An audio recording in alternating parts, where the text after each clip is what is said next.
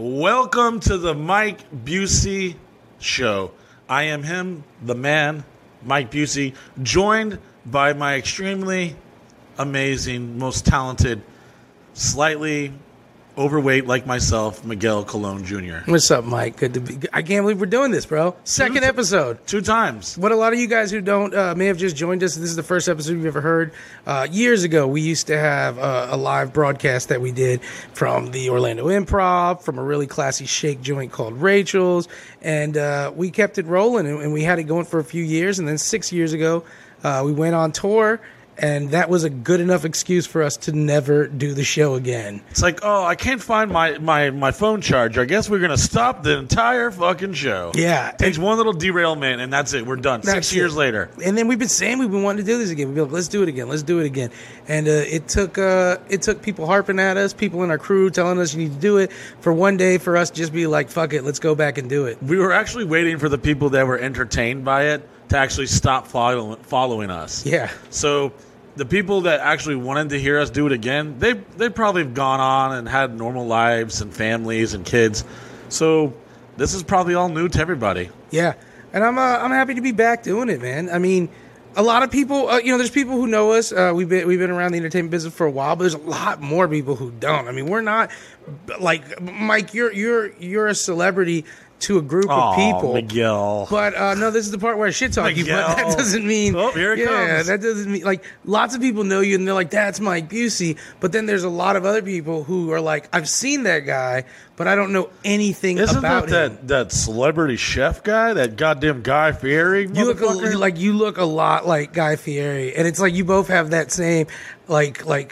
I call it like the white 90s surfer fucking, like you were supposed to be in a movie about inline skating and shit like that. You know how like most white people think black people are all rappers? Like, oh, you're some rapper or a football player? Yeah. Well, like black people think I'm just like some rocker. Like you a wrestler. It's either you're a wrestler or are you like in a rock band? Are you guys in a band or something? Yeah, when we were in Columbia walking around the mall, everybody was like at least over 200 and something pounds. Most everybody was like 6 foot something, and people everywhere thought we were wrestlers. Look at those fat gringos there walking. Holy shit. And everybody thinks you're a wrestler. Like when we would take the tour bus places, everybody would think you were a wrestler and stuff. And I guess for a lot of people who are just tuning in for the first time, they're like, why the fuck do they think he's a wrestler? They don't even know. Because I wrestled his dick! What you look like. But you've been in this entertainment game for 20 years now, man. 20 years, the world's shittiest but kind of successful career. But like, very loosely. To all the people out there who have no clue who you are. I don't even know. When they ask me, so, I have like a girl on Tinder be like, so what do you do? And I'm like, I don't even fucking know. Like, I don't even know how to explain this shit because it's always evolving.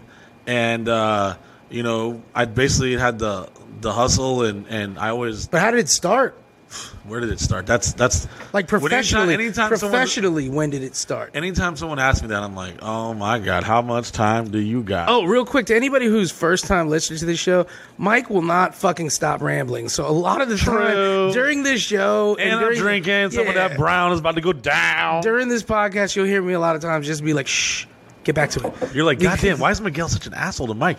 Because he's trying to keep the flow of the show going. Because, guys, you don't know, like, Mike Busey, he owns the wildest house in America, the Sausage Castle, and it's also a business. And we used to have Monday morning meetings, and no fucking lie, he would talk for 4 hours during his Monday meeting. Miguel. 4 hours, bro. 3.5, okay. 4 hour long meetings. Yeah, and keep going and reiterate a point. And then he was suffering from bad sleep apnea at the time because he wasn't on his CPAP. Oh, here we go. Now he's making fun of my medical disabilities. Middle of the meeting, he'd fall the fuck asleep. And if you could get out of the meeting, that would be your time to run. But he'd be asleep for like 30 seconds. Just It's like if you get kidnapped and your abductor falls asleep, it's our time to run. Yeah. Let's go now. And then he'd just wake back up and be like, let me just start. Hey, get up back over here. Where y'all going? Yeah, it's not 5 o'clock yet. Get over here. Let me start at the beginning of the meeting again. And it would be everywhere. Like, you'd be like, why the fuck is the maintenance department here sitting here learning about what the camera guys need to do? No, truth be told is sometimes we would just tell everyone who lived here to come into the meeting. But the meeting was mostly about, like, you know, what we're doing as far as, like, the work and the company. But then every now and then I'd be in the meeting, I'd look across the room like, damn, this bitch don't even work here. What is she? She's just fucking the maintenance guy. Yeah. And then maybe I should wrap this up. I'm like, no, fuck that bitch. Anyways, and Mike, who touching the goddamn tacos in the break room? It's gonna be that ass. And Mike, you would demand that guests who were staying here. Oh yeah, hey, one of you scallies were fucking in here last night? All right, come on down here. And they would see just girls with their little blankie, all like their arms folded, like, what did I do? What's going on? Yeah, no one had a clue why they're at this meeting. Even the people who worked here is a 4-hour. So just to reiterate, guys, Mike rambles. That's one of the beauties of this podcast. But we'll also try to keep that down to a minimum. I'm like the Shaq Charles Barkley, and you're like the Kenny Smith. Yeah, you're the white guy. What's the white guy's name that had cancer?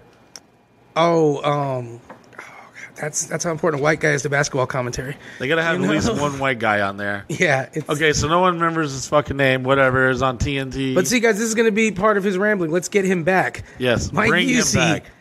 How did you get your professional start, and what was your professional start? That's a good question, Miguel. Normally, I just get frustrated and tell bitches I work at McDonald's, and then I'm the fry guy, and then they get very like. Once again, this is nowhere. You're doing the ramble technique. Like, if you guys are going to learn listening to when you get to episode 200 of this podcast, you're going to be like, he's fucking stalling. You know, he's just rambling through. It's not a stalling. It's just my brain has so much electronic activity that it's like thinking about a lot of different things at once. Let's just focus on the things you're being asked. One time I talked to you for an hour and I just stared at like one part of your beard and I was like, wow, he probably never even like seen that part of his beard before. It's ridiculous. Anyways, how did I start? This guy you're talking to right here, remember, this guy runs a company that's a multi-million-dollar company, and there's definitely days where I'm just looking at him like he's staring at the fucking wall, looking at the paint, thinking that there's a part that's off. And that's all he's paying attention to. It's true. But so I was man, what part do you want to start? You want let's say 20 years ago after you got out of college. What started the Sausage Castle? What was that? Got kicked out of a private Christian college because I knew the daughter of the president. I was wearing an earring. I was walking around campus, and I think I was by like the auditorium or something. And he's like, "Excuse me, sir, you have an earring in your ear. That's not very Christ-like." And I looked at him. I was like, "Oh, that's the president of the college." I was like, and me being a smart mouth little punk 19-year-old kid, I was like, "Well, it's not very Christ-like to be cheating on your wife and fucking prostitutes and stealing missionary money." And he turned ghost white, and about 12 hours later I was homeless. He didn't know that I knew his daughter, and then she was like, you know, the typical like preacher's kid, even though this guy wasn't a preacher, not that I know of. And they're all anytime you're hooked up with some kind of like Christian organization, they're all kind of like half-ass preachers. Have you ever noticed that? That's very true. They're all fucking holier than thou. Like, if it's a Christian abortion clinic, they're still gonna fucking judge you. You know, so she was like half in between listening to like Britney Spears with like the plaid schoolgirl skirts, and then she had like a Metallica shirt on and wore like black eyeliner. She's like, "My dad's a fucking piece of shit," and I'd hear her venting all the time because there was a house that we lived in before the actual Sausage Castle started that I lived in right after I left FCC, Florida Christian College, which now is like called Johnson Bible School or something. I think they probably had too many little touch cases or something, some inappropriate shit. Maybe I actually I got drunk and went on a rant one time, believe it or not, and I tagged them on Facebook and said, "Shout out to FCC for fucking ruining my entire life," because I wanted to be a youth pastor. And so I always enjoyed making people laugh. And do you have to go to college to be a youth pastor? Well, they have like this really expensive piece of paper that's called degrees they give out people. It's fucking crazy. You have to get a degree to be a youth pastor? All youth pastors do is like drive vans, take you out to the movies, and turn a chair around to pretend they're cool and sit on it. And they're like, "Let me talk to you about a man with a bunch of crazy ideas." Look at this degree I have. Look, do you know how many girls I had to stop from possibly touching because they weren't 18 yet to get this piece of paper? Do youth and they pastors, were hot. Are you know how many lock-ins I survived? Are youth pastors allowed to fuck? They normally want them to be young and hip, like they can still relate to the people, or married with kids, but like in their young. So 30s. They can't be like dating, like when like a youth pastor's dating a chick, he's got to be like abstinent, huh? Because that's like the vibe. Well, like when I went to FCC, there was a lot of like, it almost felt like it was a couples retreat, like a singles camp, It felt like you were going there to make love to Jesus and find your husband or wife. You were going to have a threesome with Jesus and your new spouse? No, you gotta. They say, hey, better save room for Jesus. Man. When you're on a date, save room for Jesus. Oh, that means like be in the middle, right? Like so that you don't touch each other. Yeah. I used to hear people like save room for like the Holy Ghost. But I wouldn't have a threesome with a girl in Jesus. I almost went to a really, really big, super Christian college called Pensacola Christian College. Huge. I went to a basketball camp there, and this motherfucking had like an auditorium that literally had like a jogging, like a track, 6 full court basketball courts, a bowling alley, ice skating rink. That's my favorite thing about it. It's like, we live off donations and we're out there taking care of the poor. And it's like, you want an ice skating rink? Of course we fucking do. So, but this place was really strict. They wouldn't let guys leave, like, out of the dorms unless you had pants on, and you were supposed to walk on one side of the sidewalk, and the ladies walked on the other, and they couldn't show anything above the kneecap. What if you were gay? Well, you'd probably hide into They probably wouldn't let you in there, huh? Like, those Christian colleges wouldn't let a kid in who was gay, right? Yeah, probably not. But you know what's surprising? In my youth group that I went to, we had, like, 3 people that were hardcore gay, and I just found out like a couple years ago, and I was like, son of a bitch, I knew it. And this guy was What's like recreational gay? Like, what's the difference between like hardcore gay and like I dabble? Like, these guys were fucking bout it to suck some dicks. They were like, give me that dick. Like prison gay. Yeah. Like, I'm gonna take like it. If I want it, I'm going to take it. That hardcore gay. So I never saw it coming. I was like, wow, I never knew Josh Van Tassel and Russell Arnold would be gay. And I'm dropping it. And I bet also that they were probably, and I'm putting money on this might be a super stereotype, were they super homophobic too? Oh, yeah. I remember staying the night at Josh Van Tassel's. He lived on New York Avenue in St. Cloud, Florida. And swing by if you want your dick sucked. You know? No, I remember just like me and Art, one of my childhood friends, getting hold of some porn or something. And we were watching it. And I remember he had like this fold-out couch, which just has nothing to do with how I started in Hollywood business. Okay, not at all. Just for record. And I remember fucking jacking off under a blanket, and I remember feeling weird because there was like other dudes in the room, and I was like, "Is this gay?" Wait, is the story of Josh Van Tassel being gay or you being gay? Well, was Josh Van Tassel in the room? Yeah, and I remember like. And when I found out I was gay, the first thing I thought I was like, "Damn, did I turn this motherfucker gay?" Because I know I was like his first like weird like experience. That he was everybody watching you jack off? No, they weren't. Like we were all like you're kind of like on separate couches and shit, like in a dark room, and it was like a really old. The movie Waterboy was filmed. What part of that made you horny? No, I was can't get out of the dark room with your homeboys watching Waterboy. I was young and I had got done playing basketball. My balls were like nice and meaty and sweaty and. You know, the blood was pumping, and I was like, let's turn on some porn, boys. And we were all like young boys, we didn't know what we were just exploring life and stuff, and fucking next thing you know, I started banging one out under the sheets. And they were in the corners, and I don't know what they were. I'm pretty sure they were touching themselves too. I'm pretty sure they weren't. I'm pretty sure they were like, is Busey banging one out? And Josh Van Tassel was like, this is the weirdest and most beautiful experience. When my sister and several members of my youth group. Your sister was there? No, I'm saying I hope they don't hear this whole thing, but if they do, whatever. So I love you, Amanda. Anyways, so I got kicked out of a Christian college, and I always had like a crazy up and down childhood, and I was like the guy who wanted to bring his friend to every single family. Because you lived in tons of foster homes and shit like that. I lived in one in South Carolina. That's what's up. Which is where Which oddly enough, guys, this kind of weird part about me and Mike is we became friends 10 years ago, but we've crossed paths for decades and not even in the same state. We both lived in South Carolina. I lived right outside of Charleston. My father was in the Marines, and we were stationed out there. Mike, grandfather was in the Navy. Grandfather was in the Navy, 25 years. And there was a place in South Carolina called Short Stay in Moncks Corner, South Carolina, and it was a recreational area only for military families, dependents, and retired military. And me and Mike used to go there every summer before we knew each other. We were like 12 and 13, 14 years old, that range. We would both be there all summer long. And the thing about Short Stay, one of the legendary things about Short Stay, and if any of you have ever been to Short Stay, you remember this, the giant games of Manhunt.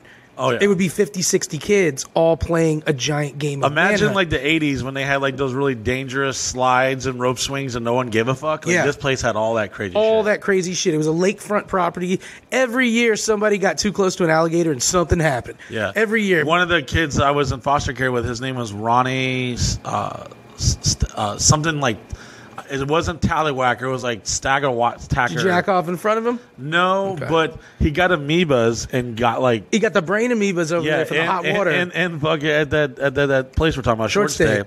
and he almost died and he had like have his fucking whole dome cut open and shit. And I wound up seeing him at a funeral many years later, and he was in the Marines and stuff, and he was normal. I was kind of like waiting to see like, is he gonna? Yeah, you want to hear him speak. Is he gonna be retired? You're like, let me hear Ronnie speak. Hey, Ronnie, how was the amoebas? Okay. There was this You kid know? named Chad Labooty.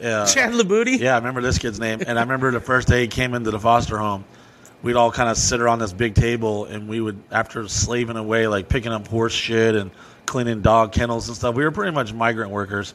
And You had to clean up like horse shit at the I used to foster sell home? horse shit to the next door neighbor lady that had a garden, and she saw a fruit stand. She's like, "Hey, you got some more horse manure for me?" And then she would give me like $2, and I saved up all my money and went into a Kmart, and like basically I didn't steal it, but I bought it, and I had to sneak it out. I bought a House of Pain CD, Ooh. and then I traded like some shit for a TLC tape at work or at school. I went to Macedonia Middle School. Yeah, I know Macedonia. And for summer school, I went to Berkeley Middle. I know Berkeley. Super hood. I was Yeah. pretty much the only white kid there. Berkeley, North Chuck, man. North Charleston, man. Yeah. Blue and yellow, I remember, was the school colors. What TLC album? Was it the one with Creep? The ooh on the TLC Ooh, tip. yeah. It was a Okay, tape. yeah. It was a Tape. white cover, I remember. And anyways, so I always had a crazy, rocky childhood, crazy, wild shit. Oh, yeah, I forgot Chad Labooty. The first day Let's go to showed Chad up, Labooty. Yeah, we were I all wanna- eating Taco Bell after we had fucking did like we had like calluses on our hands at the age of like 13. And I remember we were like, it was kind of like jail. It was like, so, hey, what's up, man? What are you in for? It's like, oh, my mom shot my dad in the head. And we're like, really? We're like, yeah, brains everywhere. But he's like, but she didn't mean to do it. And then all of us were looking at each other like, okay. I bet this. Foster homes are full of kids telling you how their parents really love them. False sense of Something hope. just went wrong, right? Yeah. Oh, yeah. It was crazy. And she was just, she was mad because he did all the heroin, which he knows half of it's hers. well, whenever someone came in that got molested or fucking some crazy shit, it always made the other kids feel so much better. Like, all right, so we got a chance getting out of here because you are going to be here for a long, long time. You've already hit puberty. You're not even cute no more, kid. Unless they got a fucking farm to work, they don't need your big ass. You're going to eat up way too many groceries.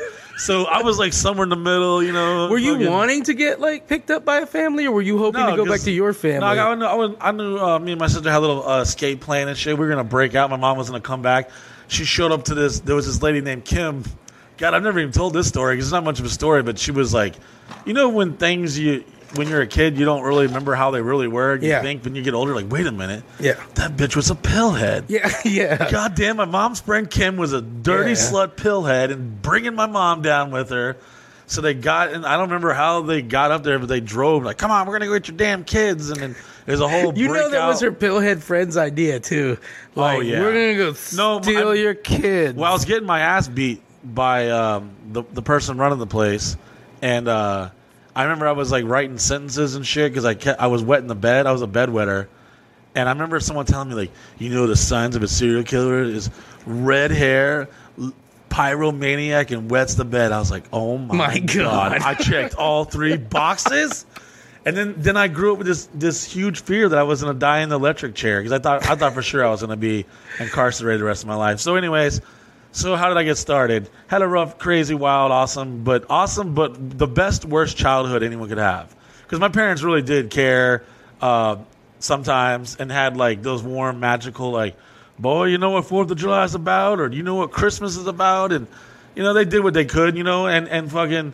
And back then, you're ungrateful shit. You're like, oh, man, only got one G.I. Joe? What the fuck? Did you and your sister Amanda, did you guys go to the same foster home? Yeah, we were the same there. That's the luck of the draw right there. And we were playing, like, Truth or Dare and stuff when the foster mom was away. And it was awkward because I think I got my dick sucked when my sister was in the room. It was really weird. I don't even know. It's Why? like some- Why? Like, why Yeah. were all your first like sexual things like no? You know, and that's a weird thing because you film all your sex now, and you you know, I think Because there's I got deviated at a very young age. I was like finding porno mags and beating off to them. And I remember getting like a boner around like I want to say at least 4 years old. I remember my first boner that I remember came to Lisa Bonet on the Cosby Show, and I was laying on hardwood floors, and I was like, something's wrong and right at the same time. Daddy, my pee-pee's burning. Did you remember laying down and you would get like a hard on when you were a little kid? And you're like, it's happening. I had my first boner underneath a trailer park porch, and I threw a rock at a kid right in the face. Is that and what bleeding gave you the everywhere. boner? So the whole neighborhood was like, "Where the fuck is that kid?" And I remember I felt like You are I a felt like fucking serial I killer if feel you got like- your boner hiding under a trailer park after you made a kid bleed. And I remember feeling like later in life, not at the moment because I obviously hadn't seen the movie, but it reminded me of the movie Stand By Me when Vern is the fat kid that brought the comb to the trip to go see a dead body. Yeah. And he fucking buried his pennies underneath in these jars underneath the tray underneath like the porch, and he Yeah. was digging around. So I remember like under the fucking trailer and hearing them like calling my name looking for me, because what had happened is my dog, my crazy uncle, had ran over my dog Sasha, and I remember telling my mom like, "Mom, the neighborhood kid stole Sasha's bowl," and her not getting mad. I'm like, "What the fuck?" And I'm like, "Where's Sasha?" And then she was telling me, "I don't think Sasha's coming home. Sasha went to heaven." And then this is when I found out that my uncle had ran over my fucking dog, and I was so mad. And one kid started like laughing at me. I don't remember much, but I remember just like, "You motherfucker!" And I threw this like big ass rock right at his. I like fucking how face. this is the setup to a boner story. This is the setup how I started the business. So all of a sudden, I remember having a boner under the fucking thing. And then You later, fucking are a serial killer, bro. Then later in if life- you got a boner off hitting a kid in the face, making him bleed, hiding and watching it, and you got a rager, you are a fucking serial killer. later in life, I don't know why I was really into baths. Like I didn't like showers. I guess because you're young and you're like, "Oh, baths Yeah. are so fun." Just shitting in the bathtub's way easier than shitting in the shower. I would fucking after the bath, I would take the soap and go roll it like up like the wall, like Yeah. I was like a skateboard, like ride it around. I Yeah. would grease up the whole tub, and I would slide around and start spinning around like a turtle and shit. And then one time, I remember some of the soap got into my pee-pee. Oh, soap in the tip of your dick, man. That was always a fucking hard one. And when you're young, you're like, "Whoa, what's my Yeah. pee-pee burning, man?" And I was like, "Whoa!" And I started like rubbing on it, like, "Whoa, my dick's like growing, whoa!" And I'm like, "Whoa, this is kind of cool." But then, and I think that's where I discovered masturbation. I remember one time when I was a kid, I jacked off using like apple flavored shampoo, and so Ooh, organic. it burnt the shit out of my dick, and then I jacked off and like cleaned up, but I didn't have a chance to wash my dick properly, so it like caked up on my dick, and when I went to go wash it, it made my skin super red, and I had this just red ass dick that was burning from shampoo in it, and there's no one you could call because you can't be like, "Hey mom, somehow my dick got caked in shampoo." But that's a story for another day. You know, let's right, just Mike go to the Busey. All right, doctors. Mike, let's tune it back in. Real question: why we're talking about dicks? Yeah. And I can't answer this right away. Yeah. And if you're listening, guys, which hopefully you are, I want you to stop and just think. Clear your mind. Okay, Eyes just close closed. your. I want Eyes everyone closed. close your eyes and think, and be honest with yourself and your Lord and Savior Jesus Christ. If you could suck your dick, would you? No. Once? I've thought about this one. No. In your mouth. No, because Just I lick it, don't want the dick touch in my it. mouth. Like that's going to counteract the getting my dick sucked part. Because it'd be like this. It'd be like I'm sucking a dick. That's what I'm doing. I'm not getting my I'm dick also sucked. no, by the way, before you Yeah. get uncomfortable. I'm not getting Hot my dick Rod. sucked. I'm sucking a dick. Yeah. Robert's So, not in the room right now. I don't want to suck a dick. I don't want to. I don't. Not because I don't want to. It's because That's the soundbite. yeah. Not It's because because I that don't- I know deep down inside I would know for the rest of my life that I actually did it, and I would. Well, be- and also you're going to suck your dick better than anyone else. I don't You're know- going to ruin yourself for dick sucking. I'm just afraid I'll like it, so I can't do it, and I don't want to remember it the rest of my life. If you like it, then you might as well do it. But I once had a guy named Rhino live in an old tour bus that broke down at Sausage Castle 7. Yeah. And he was very flexible for some reason. He was from Africa. and a tattoo artist. He's albino as shit. And he used to tell us he could suck his own dick. And every time when he told me that, it fucking scarred me for the rest of life. Because every time I'd go outside and I would know Rhino was in that bus, I was like, that motherfucker's in there probably sucking If his you own could suck dick. your own dick and you didn't swallow, would you consider yourself a hypocrite? Like, God, I don't even want to think about that. you know, like if Why you're did like, I bring up this if question? you're like, I'm not gonna swallow, and you're like, whoa. Let's just go ahead and scratch off how did I start in the business. I don't care about that anymore because here's the deal. I've learned now that you are a serial killer hiding underneath a trailer watching a kid bleed with a fucking rager. You worked as a migrant worker picking up horse shit so you could get a fucking Hustling horse shit. TLC album and fucking House of Pain.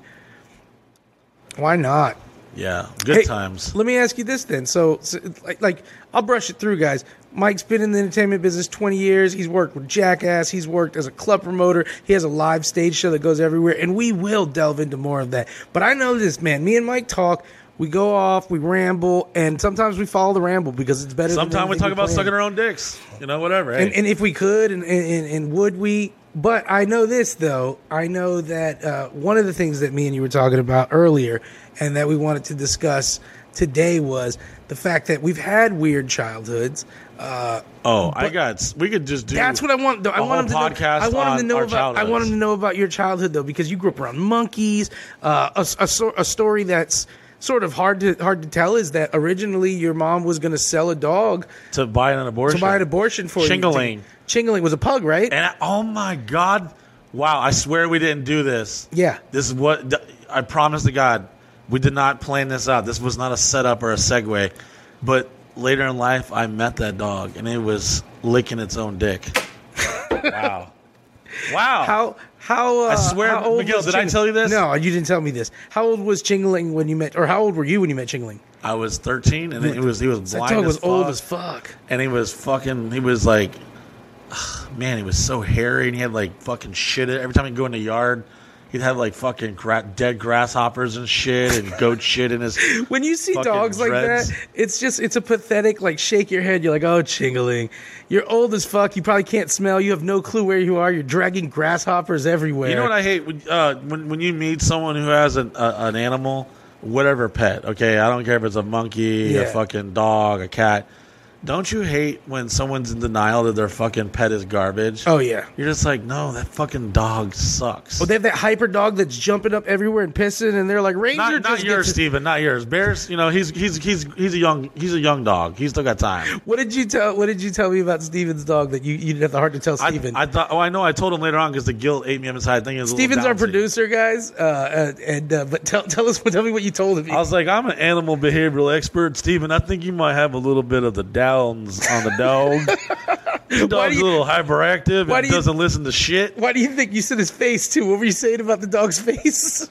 All right. Anyways, Miguel. No, man, I loved it because he comes to me. He's looking at the dog, and when you know Mike well enough, you can watch the wheels turn. And I see him looking at the dog. It's a dark, slow turn. And he's playing with the dog, but as he's playing with it, he's really doing like a check. Like he's holding the ears and looking at the face. And then Steven comes and gets the dog and takes it out of the room. And Mike just looks at me and leans over. He's like, that dog's got Down syndrome. Listen, if you want me to fix I'm like fucking Caesar Milan or whatever his name is. You send me your fucking animal, your bird, any of this shit.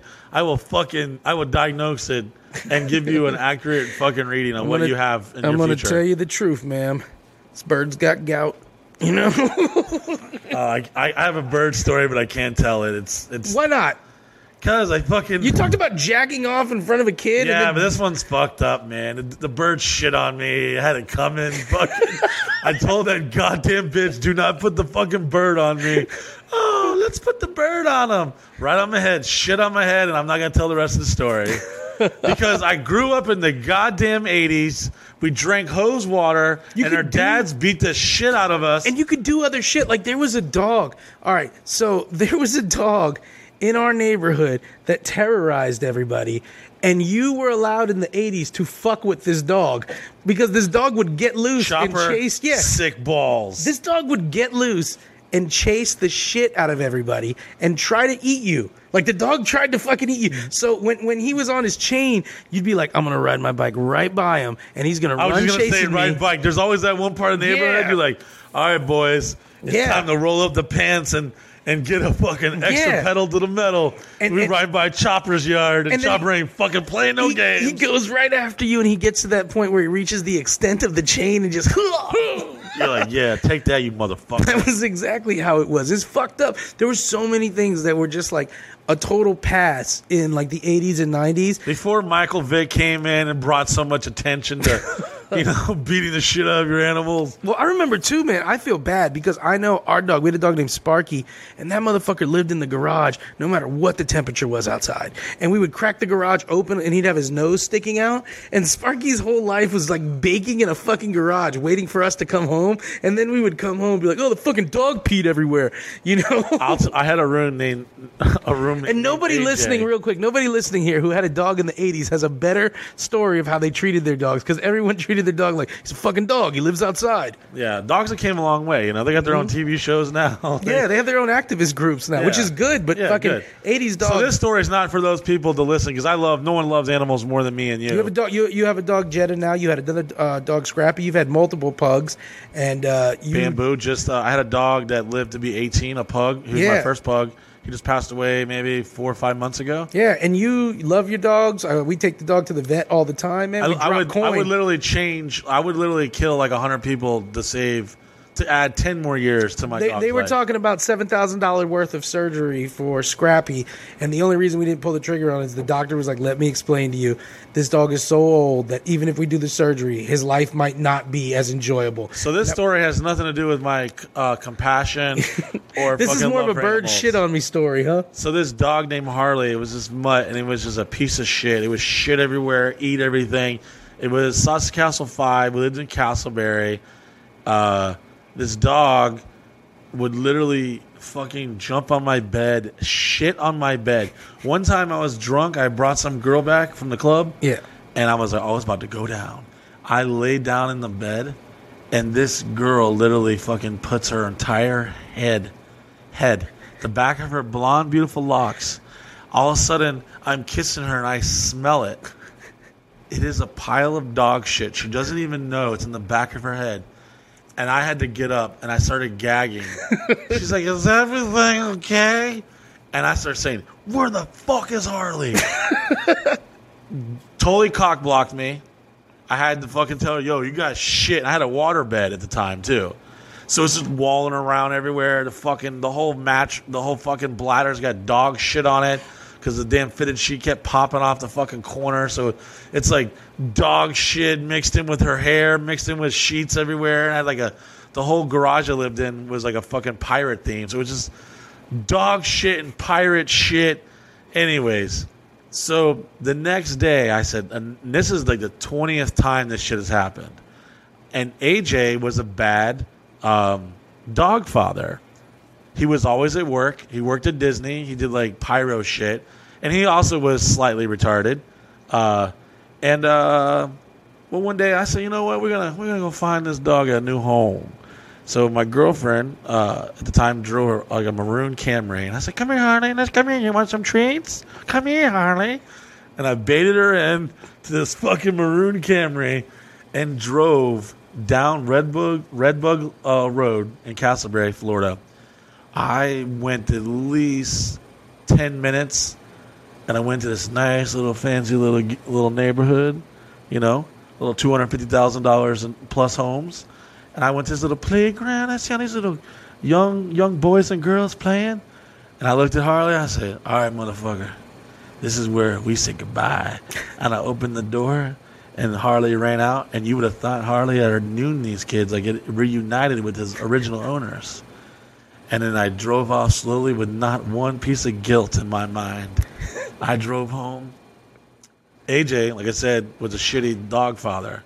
I was doing this dog a favor, goddammit, Miguel. Okay, so if you're listening, fuck you. If you're like, oh, how did Mike do this? Listen, it was better than taking it to the pound, because they got fucking countdowns on the motherfucker. So I gave this dog, I didn't throw it in the pound where it could be euthanized. I took it to a whole new, beautiful little neighborhood.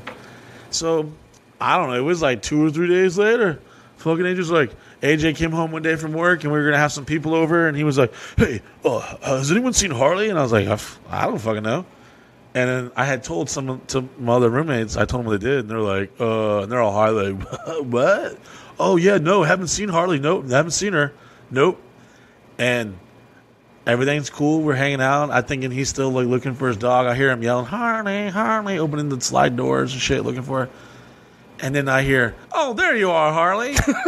And like a goddamn ghost right through the front door. There's this fucking dog. Okay, we're talking some Homeward Bound shit, some Milo Oda shit. How the fuck did this dog get from at least 15 miles away? And Redbug Road is a busy highway. Yeah. I mean, there's like, there's fucking stores and businesses and homes. This motherfucker had some damn homing pigeon device in his head or some scent and came all the way back to the house. You must have been shitting yourself. And I looked at him and he looked at me and I was like, oh my God. Harley looked at you, he had that look. He was like, you missed, motherfucker. My turn. But just to fast forward, the dog actually got ate by an alligator. We believe we saw his body floating in the back of the lake. Are you bullshitting me? No, dead ass. God, that's horrible. But it was like he had 3 more good months, so it was good. So the moral of the story is we've all lived with someone who didn't take care of their animals. Yeah. Oh man, and I love animals. Just for the record, before y'all get all crazy. Talking about Mike fucking no, like I had to find this dog a better home. The dog, you had to find the dog a better home. You let him loose in a park, but it came back. He obviously just fucking was like, no, I don't know what I'm doing. Miguel, as I was looking in the rearview mirror, these kids were like, "Hey, it's a doggy!" They were so. I made those kids so happy. They looked like the ice cream man had just showed up. They were so stoked. There he is. You must have been like, what the fuck, man.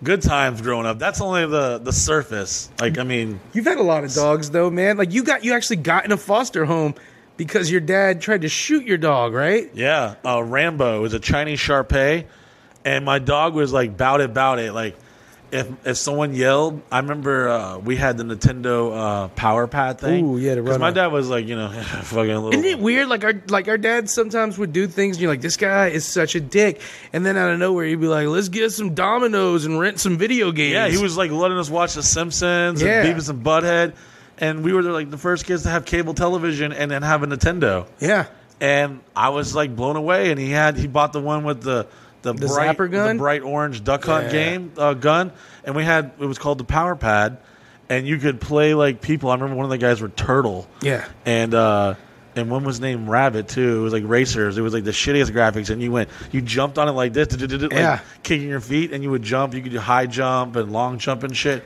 Well, anytime someone would jump on that, Rambo would fucking try to attack them. He did not like fast movement. He was like the CEO of the house. You got to check in with him. You'd be like, he had to fucking be like, arr. Yeah. And anytime someone raised their voice, my mom yelled. One time my mom slapped me. The dog tried to fucking attack her. Fucking my dad one time, but many times, got drunk as shit, came home and started screaming. And I'm pretty sure it was like, my dad didn't beat the shit out of my sister much, but he definitely would come at me. And when he was drunk, it was just one crazy night. And I remember we lived in a neighborhood called Skylake South. It was the first time I lived in a place that wasn't a trailer. And it was like this little townhouse. I lived on 11122 Heathcliff Street, and which is right off Orange Blossom Trail near like Hunters Creek, South Chase area, by the Florida Mall and shit. He drug Rambo out to the backyard and pulled out this pistol and fired, I think, like 3 shots into the ground. Right in outside the house. He's like, I'm gonna kill this goddamn dog, because my dog Rambo was trying to attack my dad because he was like beating the shit out of me. He was protecting me, and then I remember the cops being there, because this ain't like the Sauce Cats. You can't just fire off guns and shit and everything and be cool. There was like our neighbor. You could literally bang on the wall and they could hear. They could hear the domestic violence through the fucking wall, Do you remember that shit? I remember being a kid and hearing like the neighbors fight, and this is so fucked up, but this is like 80s, 90s vibes. The neighbors are going at it hard. You hear shit breaking. Oh, yeah. And you're just like, just raise the volume and not give a fuck. Look, there was like a Babyface video where it was like talking about domestic violence, how you knew the neighbor was getting his ass kicked or ass kicked. Do you remember your parents ever just banging on the neighbor like, hey, cut it out. Like, that was the advice, like, my dad or mom trying would to give. watch HBO over here. We're sitting here trying to watch HBO, and you keep beating your fucking family up. Yeah. Can you take your domestic violence somewhere else? We're trying to eat dinner. Yeah, man.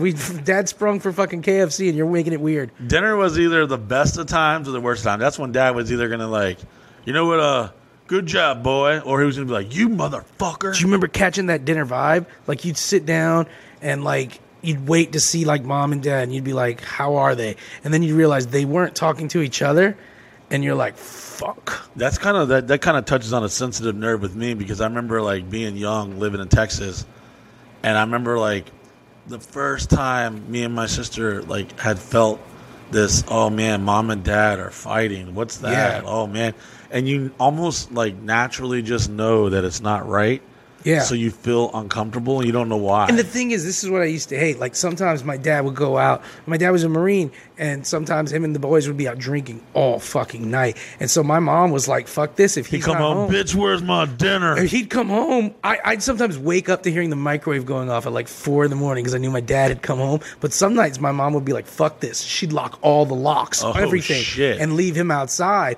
And it Spanish sucks. women don't play. Well, yeah, and it would suck because, like, I'd hear my dad struggling with the locks, and I'd want to go downstairs to open them for him so my dad could come home. But I also knew my mom had locked him out because she was sick of his shit. And I would just lay there all sad as fuck in the bed like, Oh, yeah. Yo, what is there to do? Do you remember, like, going to, like, your sister's room? Because sometimes I go to my older sister, Melinda's room, and I just get in the bed with her, and we just both be sad as fuck. Like, Oh, yeah. I remember when we had came from Dallas, Texas, Dallas-Fort Worth, North Richland Hills area, and we drove in a yellow Datsun pickup truck with a white camper. And I remember when we got here, they pulled over. I remember to where it is today. It's in the parking lot of this, like, shitty hotel on Orange Blossom Trail. And they had parked near, like, this railroad. And I remember we went on this, like, epic road trip, from Dallas to Orlando, and having this weird, like, my parents were like, well, so what y'all want to do? Mom and Dad, well, we're going to do this thing called divorce. And they weren't even legally married. They had a thing called common law marriage when you lived with each other for so long, so they weren't even legally married, technically. And it's called love marriage. Yeah. Okay? And real then, marriage. Yeah, that's when I found out my father wasn't my real father in a foster home. And then I was like, oh, man, so my dick's not going to get any bigger, because I remember seeing my dad's huge-ass dick on a hot summer day in the trailer. And you thought that was your biological dad. Oh, man, I was so stoked. I was like, man, this dick about to get big. Okay. So did you, night, like, catching a glimpse of your old man's wood is like a rite of passage as a young boy. These kids don't understand it now. They get it all. Steven, our producer, is nodding his head right now big time. Hot Rod, you ever catch a glimpse of a... No, I don't do that shit. That's gay, Cole. I don't do that shit. That's gay, Cole. Anytime you were a kid, it's a weird, like, rite of passage to be like, let me see what he's working with. What am I going to inherit, And that's why I'm glad my dad had good personality, Your dad got a small dick? No, I think my dad had fucking real good wood, and I never got it. It's like an alien abduction. I don't remember. I never got it. It was blurry. I remember being a kid and catching a glimpse and being like, that guy's like the rocking chupacabra. wood. I don't know if it's real. Yeah. No, I wish I had my dad's dick. I saw him Let's call rocking your wood dad as a right now. kid. Say, like, what happened to the dick? What happened? Oh, man, what happened here? Yeah. Hey, Miguel, you got me a fucking radio show? Yeah. When I see him, I'm pop you in the mouth. Because I always say, like, I got like when my old man had like a fucking like a 1911 45, and I got like a snub nose 38. Like, it's good. Dude, it'll do its job. The but guy who stepped in and played the captain, Save a Ho. Yeah. My dad had a really nice dick. He had some nice length and some nice girth. Yeah. A good thick water hose. Did you hide under the trailer and jack off after you saw his dick? No, but I used to steal his pornos and go jack off in the woods, and I'd bring a trash bag and I would bury him like cat shit in a hole, and I'd return to the woods. I'll return to you soon. And I would bury my treasures and lay them. Hide? Hey, when I would hide like a porn in my room, I would move it around like it was dope in a prison cell. Oh, for like sure. I could, because my mom had no problem. This was one of my biggest fears growing up. I'd come home from school, I'd open my room, and everything was rearranged. No one can listen to this podcast without like it being like on headphones or Yeah. they're like, no one's at work right now. Like, Peter, what the hell are you listening to? my in old that man was cubicle? rocking wood, you know? My dad's dick was so nice. But no, my fear was I would come into my room, and this happened all the time, and my mom had rearranged everything, which meant anything not hidden well Oh was shit! discovered. That's when the heart started racing. And she would pull this one on me too. She would be like, "Come here. You want to explain it to me or what?" Yep. And I'm like, "Fuck." Reading her face, and I'm like, "Nah." You're about to admit shit that she didn't even Yeah. find. I'm like, if she really found it, she'd be It was way Bobby's more mom. pissed. I swear, I didn't bring it home. Well, me and my boy Willie had found a pistol, and we had brought it home. Old Pistol Willie. Yeah, and when my mom came to me at one point, she was like, "You want to explain this to me?" And I was looking, I was like, "No fucking way, lady! If you'd have found a gat in my room, You're like, I'm time to lawyer up, bitch. I'm lawyer up. I'm like, you ain't got shit. If you had real heat on me, I'd already be getting my ass whooped." Oh yeah. I did have a bag of weed. I bought this bag of weed in 9th grade. I bought it from Lamont Jackson. Fucking gangster. I bought it in the bathroom of the main cafeteria hallway. And then I was in 9th grade. I swore, and this is like dirt ass 2000 or 1995 weed, but I swore everybody could smell that dime bag on me. And then every time I hit it, I'd just be laying in my bed like, You're all sweating. gotta and move shit, it, gotta freaking move out. it, man. And then it took me a whole week to smoke it because I wasn't gonna be able to smoke at home. I'd have to wait till me and my boys were hanging out. And I literally spent a week moving it around so many times that I came home one day and couldn't find it because I couldn't remember the last place I moved it. And I was tearing up my room, and my mom came by my room one pass. Then she came by another pass, and she literally yoked me up. She's like, "The fuck are you looking for?" Like she already She knew.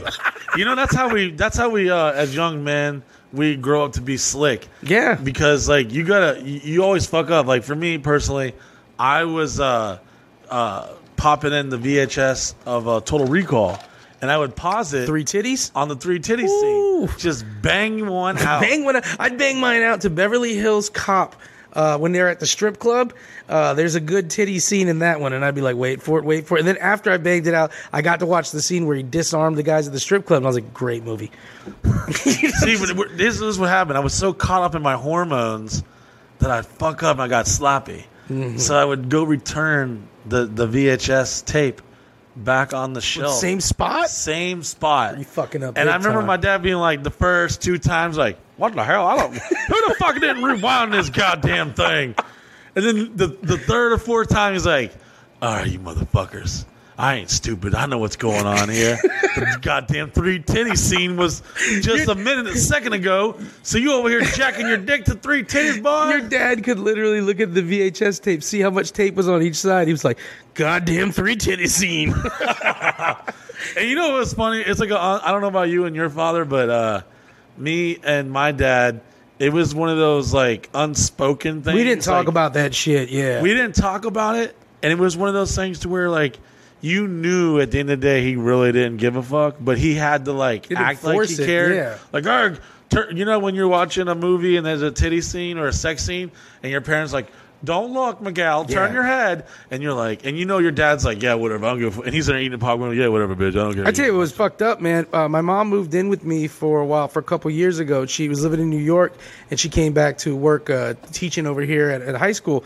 And she moved in with me for a couple months because she didn't have a place. So I got her into Game of Thrones because the first season, there wasn't like as much nudity and shit. And I was like, yeah, let's watch. And then every season progressively got like more sexual. And I'm sitting there like quiet in the living Awkwardly, room. be like, Mom, that's great. You're going to love this show. Yeah, then Here comes the orgy scene. yeah, exactly. They're just like fucking brothers or fucking sisters with tits out. And I'm like, it's cool, Mom, it's cool. And then we really got into the show. But anytime Next it'd thing be, you know, like, your a mom's sexy- like, yo, hey, Miguel, there's a LARPing, there's a medieval Renaissance fair down the street. You want to go down there and party? I'm like, Mom, why's the Game of Thrones VHS tape stopped here? What's going on? She's flicking the bean to the fucking jester. It's like when the dragon came out, I couldn't control myself. Oh, Miguel, get so moist when that dragon comes out. I remember my homeboy's mom used to rent porn, and we would see it in her rentals, and she would straight up be like, hey, don't watch these. These are our porn for me and like her boyfriend. And so, of course, we would always steal it and watch it. But I always remember, man. I always remember one time she walked into that bedroom. She was like, "Hey," she was like, "What are you doing, Miguel?" Because sometimes you used to hang out at your homeboy's house where they were like cutting grass and shit and stuff. And she walked into the bedroom. I remember, man. Miss Eileen. She goes, "What are you about to do?" And I was like, "Nothing." She's like, "Well, go to the living room and watch a movie or something." And I was like, "All right." And I walked to the bathroom because I wanted to know what was going on. And all I heard was, and she's like, and I was like, uh-oh, time to fire one off. Hey, we could do a whole show, like 12 episodes of me and masturbating, right? I mean, I got stories for days. Like, I jacked off, though, while that woman masturbated. I was in the bathroom, 1 foot in the, like I was about to steal a base. 1 foot in the bathroom, 1 foot off, 1 foot watching my boy Craig cut the grass, and then just keeping, like, the way we used to jack off was so unrelaxed that now getting to just lay down in a bed you were popping aneurysms back then. Oh my God. You know how it was when you jack off back then? I felt like a meerkat in the savannah. Like you pop up every now and then because you heard like a twig break. Like, yeah. What the fuck? Oh yeah. My uncle had a shitload of Playboys. I would say like a good to keep him in the bathroom. A good 2 feet. No, he hid them in his closet on the floor, and it was his little trailer. It was by the East Lake Fish Camp. Yeah. In Kissimmee, Florida, on East Lake Topolaka, which means sleeping tiger. Why do the Indians have a word for sleeping tiger? I don't know. Like, how would they have had it? Like, this one summer, like Native American Indians, something man. in the air, something. Maybe I was coming into that era of like, yo, I'm about to fuck shit up. I would get so fucking horny, and we're not talking penetration. No lips, no nothing, just bush-ish. This is like the landing strip was still big in the bush. No, you didn't see no ball pussy. You're like, whoa, what's like? Every now and then, you're like, whoa, what the fuck was it? What are you from California? Whoa, you're from California? And this is in the heyday of Playboy. We're talking Pamela Anderson, the Jenny McCarthy, those classic episodes or fucking magazines. And I would take this whole fucking stack out behind the trailer into this little fucking shed, just a little bit, just big enough to put like a washer and dryer and a push mower, and it had a little window. And I would take the Playboys and open them up to my favorite, the one pages that really got you, and I'd have like a collage. I would like spread them out and open up, and I'd kind of hold them down. So I was just start. It's like Minority Report. You got everything everywhere. Yeah, it was like if you had a computer and you just popped up your favorite windows and banged one out. So I had all, and remember, me and you growing up, we didn't have video like on our phones. On our phone. We didn't have phone. We didn't have fucking goddamn internet. Yeah, man. Barely. Some of us didn't have cable until certain points in our lives, you know? It's true. Yeah. So here I am beating my dick like it fucking owes me money. Not once, not twice. I swear, one time I jacked off like 6 times a day. My poor dick was like, help me. Your dick's like making a plan with your balls. We got to get out of here. Oh, yeah. And I would be losing weight at velocity speeds. And this is the hot of a summer, Florida summer. And I got all these Playboy mags, and I'm just dripping. You know, I always like, oh, why are the page sticky? Like, would you jizz on them? Like, no, I was profusely sweating all over these Playboys, like leaning over on this washer and dryer, just banging out, looking out this window. And I remember one time I hear, because I remember the back trailer door had like this like chain thing that kind of caught it. And I remember hearing, I'm like, oh shit. And it's my mom coming out with a fucking laundry basket. And we didn't even have, you know what? There wasn't even a dryer in there. Because I remember we had. You going to hang them on the line? Yeah, because I remember having the fucking clothes that had, they were like bricks. Would feel after you hung them? You had to like break them up and shit, unwrinkle them, like cardboard. I remember her coming in, and I had to turn the fucking, the little chrome handle on it, where there's little sheds, and I had to hold it back as I'm sweating. My pants are at my ankles, and Playboy magazines are everywhere, and my mom is like trying to pull in, and I hear her like, who locked the damn shed? And she goes back in, and I had to fucking quickly throw all the magazines back together, pull my pants up, and then I remember running down the driveway. I don't know, you know when you're young, you do dumb shit, like, let me run down this driveway, pretend I was coming from the mailbox all of a sudden, like, whistling you just and shit. passed me. You know, it's funny, you said you stole your Playboys from your uncle. One time, I stole what I thought was a Playboy from my uncle, And it turned out to be a play girl. Oh, and God. I was actually like 5 years ahead of knowing my uncle was gay than anyone else I thought. Cutting edge. Because I opened it up and I was like, what the fuck is this? And I was What the like, hell's all these damn dicks? Yeah, and that's the thing, man. Playgirl, like... That'll like, fuck you up. Yeah, you open it up, I pop it right open. There's just a giant dick in my face. I'm already self-conscious about my body. Now I'm looking at this shit. But I remember putting it back and being like, huh. Like... Do you remember upgrading from softcore Playboy to like the penetration Bro, of Penthouse and the everything? first time I You're saw- like, whoa. The first time I saw a Penthouse, it was like when a dog drinks Mountain Dew for the first time. They just realized like this has been out there the whole time, and I've been drinking water. Like I was just like, whoa, I'm not ready for this. This is a whole new film. mine was Galleria. I'm digging it, but I don't know if I'm ready yet. It was called Galleria, and I found the magazine called Galleria outside. Which, how do you find? Like back in the day, you just find a porn. It was like a video game. Like you found a new sword because you went to the Enchanted Forest. Bro, I just realized something very crazy that kids these days will never understand. You could go to a fucking 7-Eleven. It was normally like a Circle K or a Cumberland Kangaroo. Farms or Kangaroo. Yeah. You could get the damn pornos right there. Yeah. And they would be in the that's Indian guy would be like, oh, what do you want? And you're like, yeah, I'm perverted. Give me those Yeah. give me those 4 fucking whore mags over there. Give me the one called "I'm gonna come in her, she's gonna come in me." They had the little plastic black bags around it so you Yeah. couldn't tell how perverted you were. And do you remember finding porn? Oh, yeah. Oh my God! Glory to be you. You're like, oh my! It'd be all cruppy because the sun had got to it, and like there might be black mold on it. But there was like, and then sometimes pages would be you'd never be able to see them. And I remember being like the doctor of porn. I'd be like, give me the razor blade, boys. I can get this page unstuck so we can CSI see. of porn mags. You were like reconstructing a titty. Like, you know, when a We ransom jacked note off gets my- left behind, there's like all these scrambled letters. Like, let me put this vagina over here. This will match her skin tone. If, like I said, man, I always I want to always give credit to the youth because I think like young people now do some pretty amazing shit. But them. also, man, if Just joking. like. There's a part of me that's like, son, you never jacked off to an orange pixelated titty. You ever waited 20 minutes to wait for one photo of Jenna Jameson to upload? I mean, like the pain, the suffering. Or wait watching the TV because there's always that moment where the scramble just stops and it's still. I caught Art. You know, our good friend Art. Inmate He was Art, yeah. fucking his mattress. He did the whole sandwich where he put his dick between the box spring, and me and this big old kid named Hawk, big black boy from McLaren Circle in the hood in Osceola County, and we one time were trying to like sneak him out of the house. It was like a late weekday. It was like a Thursday night or some shit. And we roll up like, yo, hey, Arps, hey. And we don't hear nothing. And we just hear, and he had this, like, we're talking TVs. If you had a TV in your room, bro, you were like balling. This motherfucker was 12 inches. It was a little ass TV. And we see the black, like, squiggly lines. And it looked like someone had, like, threw it, like a retarded TV. But every now and then that picture got real clear. And the next thing we looked at the window. And Art's like in the zone. He's fucking the shit out of his mattress. And he denied this for like 10 years. I'll call him right now. I'll be like, you mother. And he was so embarrassed. But it took him one day. We were all drunk or something. He was like, yeah, I was fucking the mattress. I was like, yeah, we know. He's like, yeah. Well, Like 9 months later, there's all these little pillows and shit, yo. Oh, it was. Speaking of, you said finding porn. I worked at a printing press company called Creative Printing. It's out there by. I'm giving like street names and everything. I said people live in my hood. Like, oh, Orange Foster Trail. I know where it's at.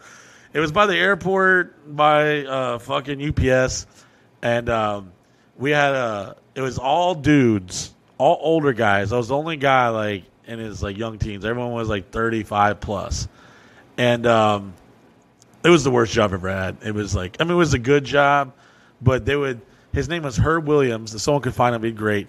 He would fucking bring this pallet and be like, all right, Mike, you're going to be working on this probably the next 6 months, but I did bring you a sandwich and a Gatorade. And I'd be like, oh, my God. I would literally take a pallet that was like 4 foot high, had like 10 stacks of 10 by 12 sheets of paper. And he would say, you got to separate every like 5 of them and slip a pink. I had to collate them. Oh, fuck that. And I would literally be doing that for months and months. How did you find porn? So one day I went into the fucking, thank you, Miguel.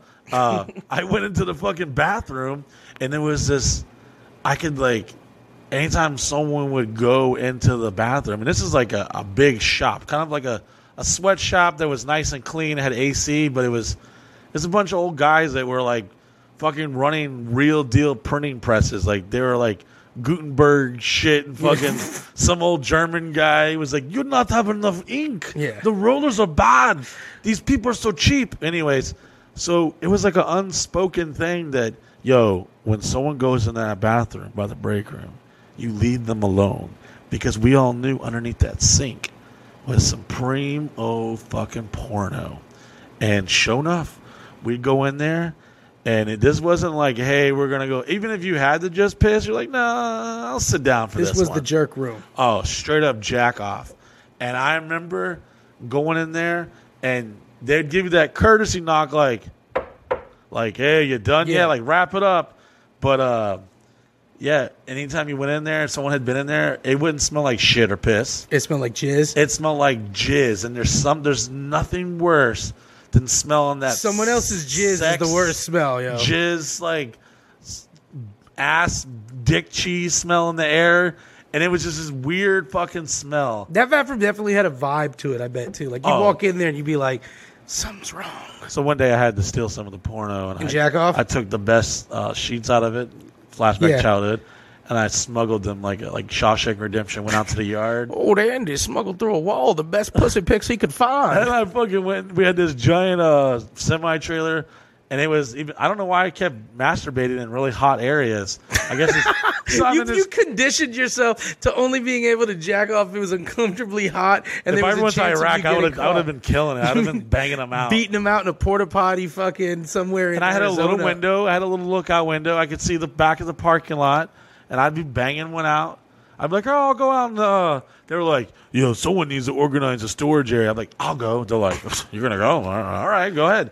And I would just go out there and bang them out and shit. I got fired from that job for falling asleep. It was the first job I got fired from. And we'll wrap it up with, I was in my silver Honda Civic DH hatchback thinking like, wow, I just got fired. I thought it was the end of the world. And this old Navy dude, Bob, goes, "Hey, chin up, kid. It's not the end of the world. You'll probably go off to fucking do God knows what. Fuck this place. I'm miserable and old. You don't want to work here the rest of your life." Because when you're young, you have that loyal shit. You're like, "No, I'm going to work here forever." You're like, where am I going to work that I can jack off in a bathroom? Yeah, and that was when I realized that I probably should go off into some other business. Fuck yeah, man. Kind of ends back to how you got your start. So the next episode will start with how do we actually get started in the business. Right, and then we'll find out we were at a fucking at a thrift store in 1997. Oh yeah, there's so many wormholes you shitty can go Jordan down. jersey. Guys, thank you for listening. If you stick are still around, awake, yeah, stick around because we're going to go to a quick break, and then we come back. We're going to go through some current event topics. Yeah, we're just going to get really fucking sassy, super sassy, and we're going to give you our opinions on what's going on. Yeah, because we don't know shit about what's going on in the world, but we have some strong opinions. I do follow TMZ on Instagram. So Mike's big at headlines. Like, just to let you guys know, sometimes Mike texts me something, and then I'll read the article and ask him, "What does that have to do?" And he's like, "I don't look at the headline." I was like, "Bro, read this shit. I don't got time. Can someone read this shit to me?" Thank you. You're listening to the Mike Busey Show with my co-host Miguel Colon Jr. Thank you for listening, sticking around, or watching. And we'll be right back after this break. Be right back.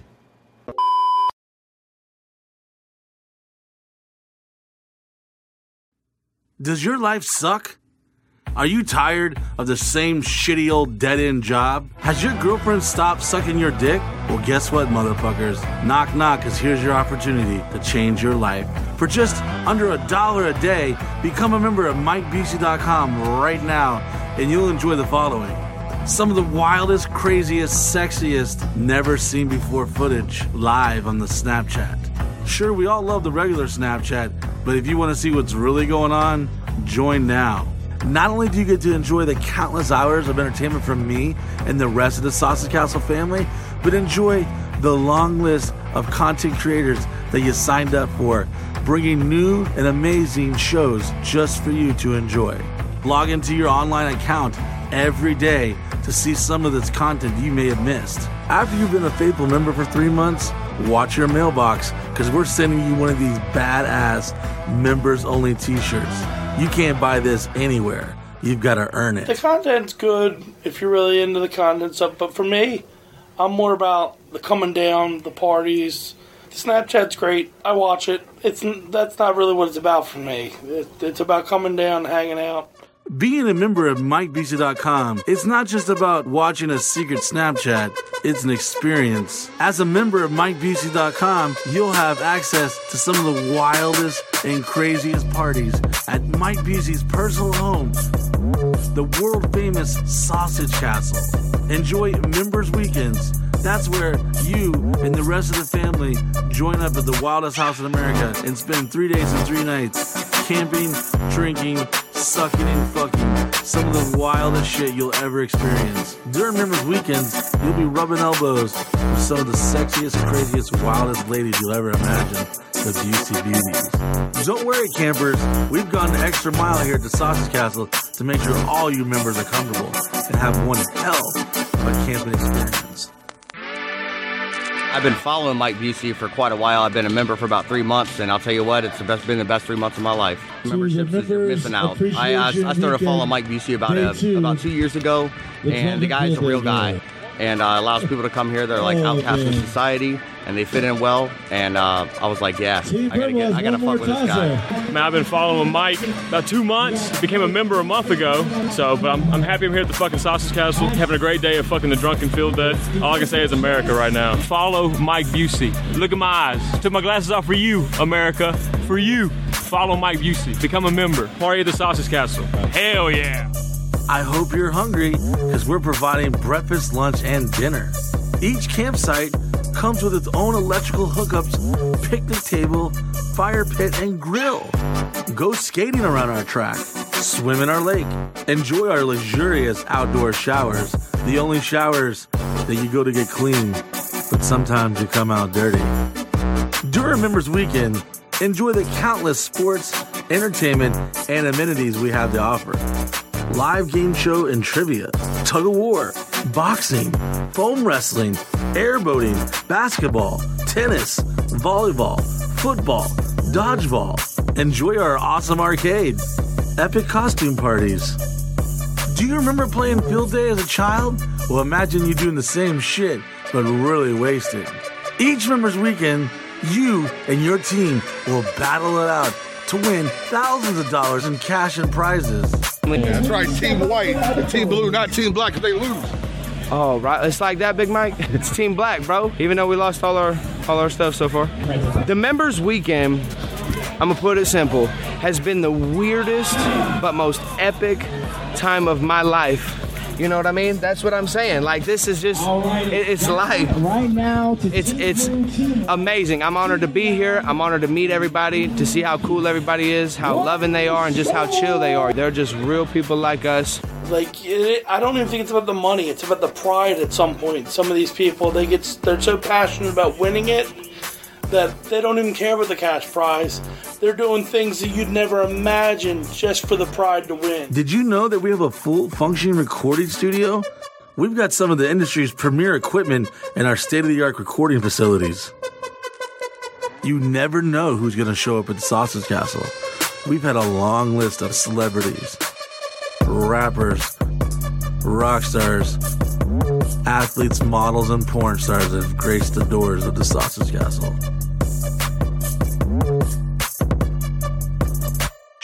Think of it as a summer camp, but everyone's really fucking wasted and doing really weird shit with their genitals. The party doesn't stop at the Sausage Castle. At Members Weekends, you'll be able to experience the massive invasion as all the members head downtown Orlando. We've been known to take the party to the streets. Nothing beats a bunch of crazy assholes loading up on a party bus for a night of fun. Or enjoy an evening on the 7 Seas as we gamble and drink the night away on party cruise boat adventures. You never know where Mike Busey's going to take you and the rest of the members during Members Weekends.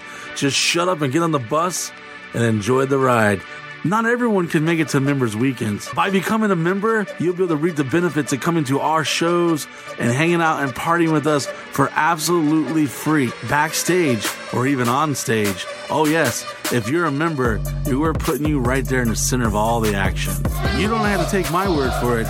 Here's one of the members we met in Las Vegas. My name's Vince from LA. Been a member for about 8 months now. Great 8 months. If you're on the fence, just do it. Because once you do it, you won't regret it, and you'll just love every second of it. It's such a debauchery that it's a good debauchery. You won't regret it. Then you meet a guy named Mike Busey, and then he introduces you to a whole another fucking life.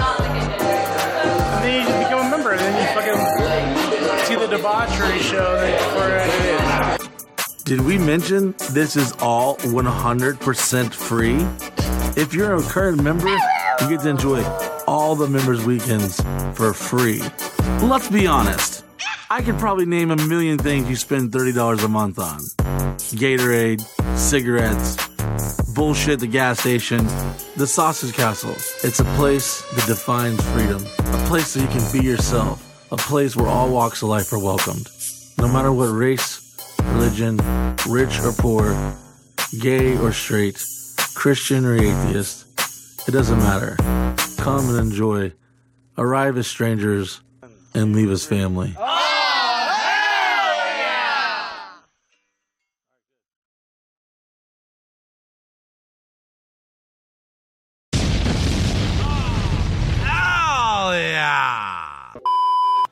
Hello and welcome back to the Mike Busey Show. He is I and him, and I'm joined by my side, my life partner, my heterosexual life partner, the amazing Miguel Colon Jr. This is great, man. Second podcast.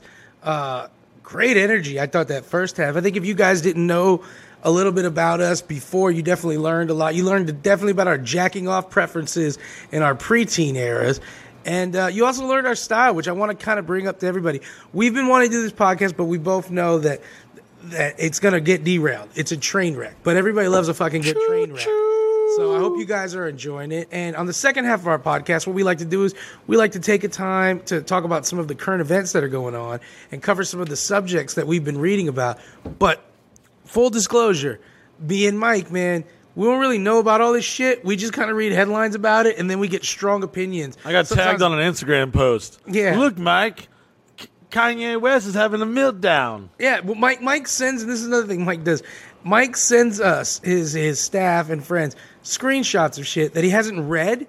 Nope. It's just a headline, and then you have no clue what he's referencing. True. Or he'll do that. He'll text me a phone number at 5 a.m., with no clue or reference as to what it's about, and then I'll text him, what's this about? It's a puzzle. Yeah, and then he'll send me a picture of a fucking train he wants to buy. Choose your adventure wisely. Yeah, I wake up in the morning sometimes to because Mike's up till like fucking 9 a.m., and I wake up at like 7 a.m. So Mike's up all night. I wake up in the morning. There's just like a text of a golf cart that looks like a train. Dear Miguel, yeah, here's a train and a ball of yarn. And I have no fucking clue, though, what any of this means. And then by the time... You must get across the river. Yeah, by the time in 30 minutes. I'm texting him, what is this shit about? He's falling asleep. And he'll just text me back something random that has nothing to do with any of that. I'll be like, you send me a picture of a ball of yarn and a train and a stock quote. And he'll just text me back, call them. You know? And I'm like, what the fuck? Put the puzzle pieces together, Miguel. Or when Mike needs something, he'll text out a bunch of people your phone number.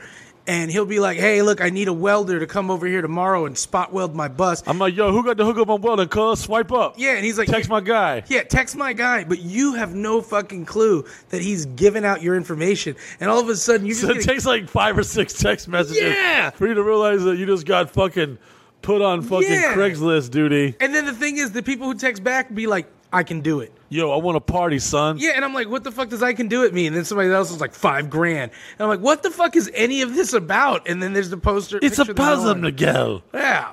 Use your hidden decipher code. Yeah, man. You got Da Vinci Code text messages. Pull the milk and put it under a black light upside down and decipher the code. You need your little Annie fucking decoder ring. Go to the wooden oak tree and ask the squirrel which way is north.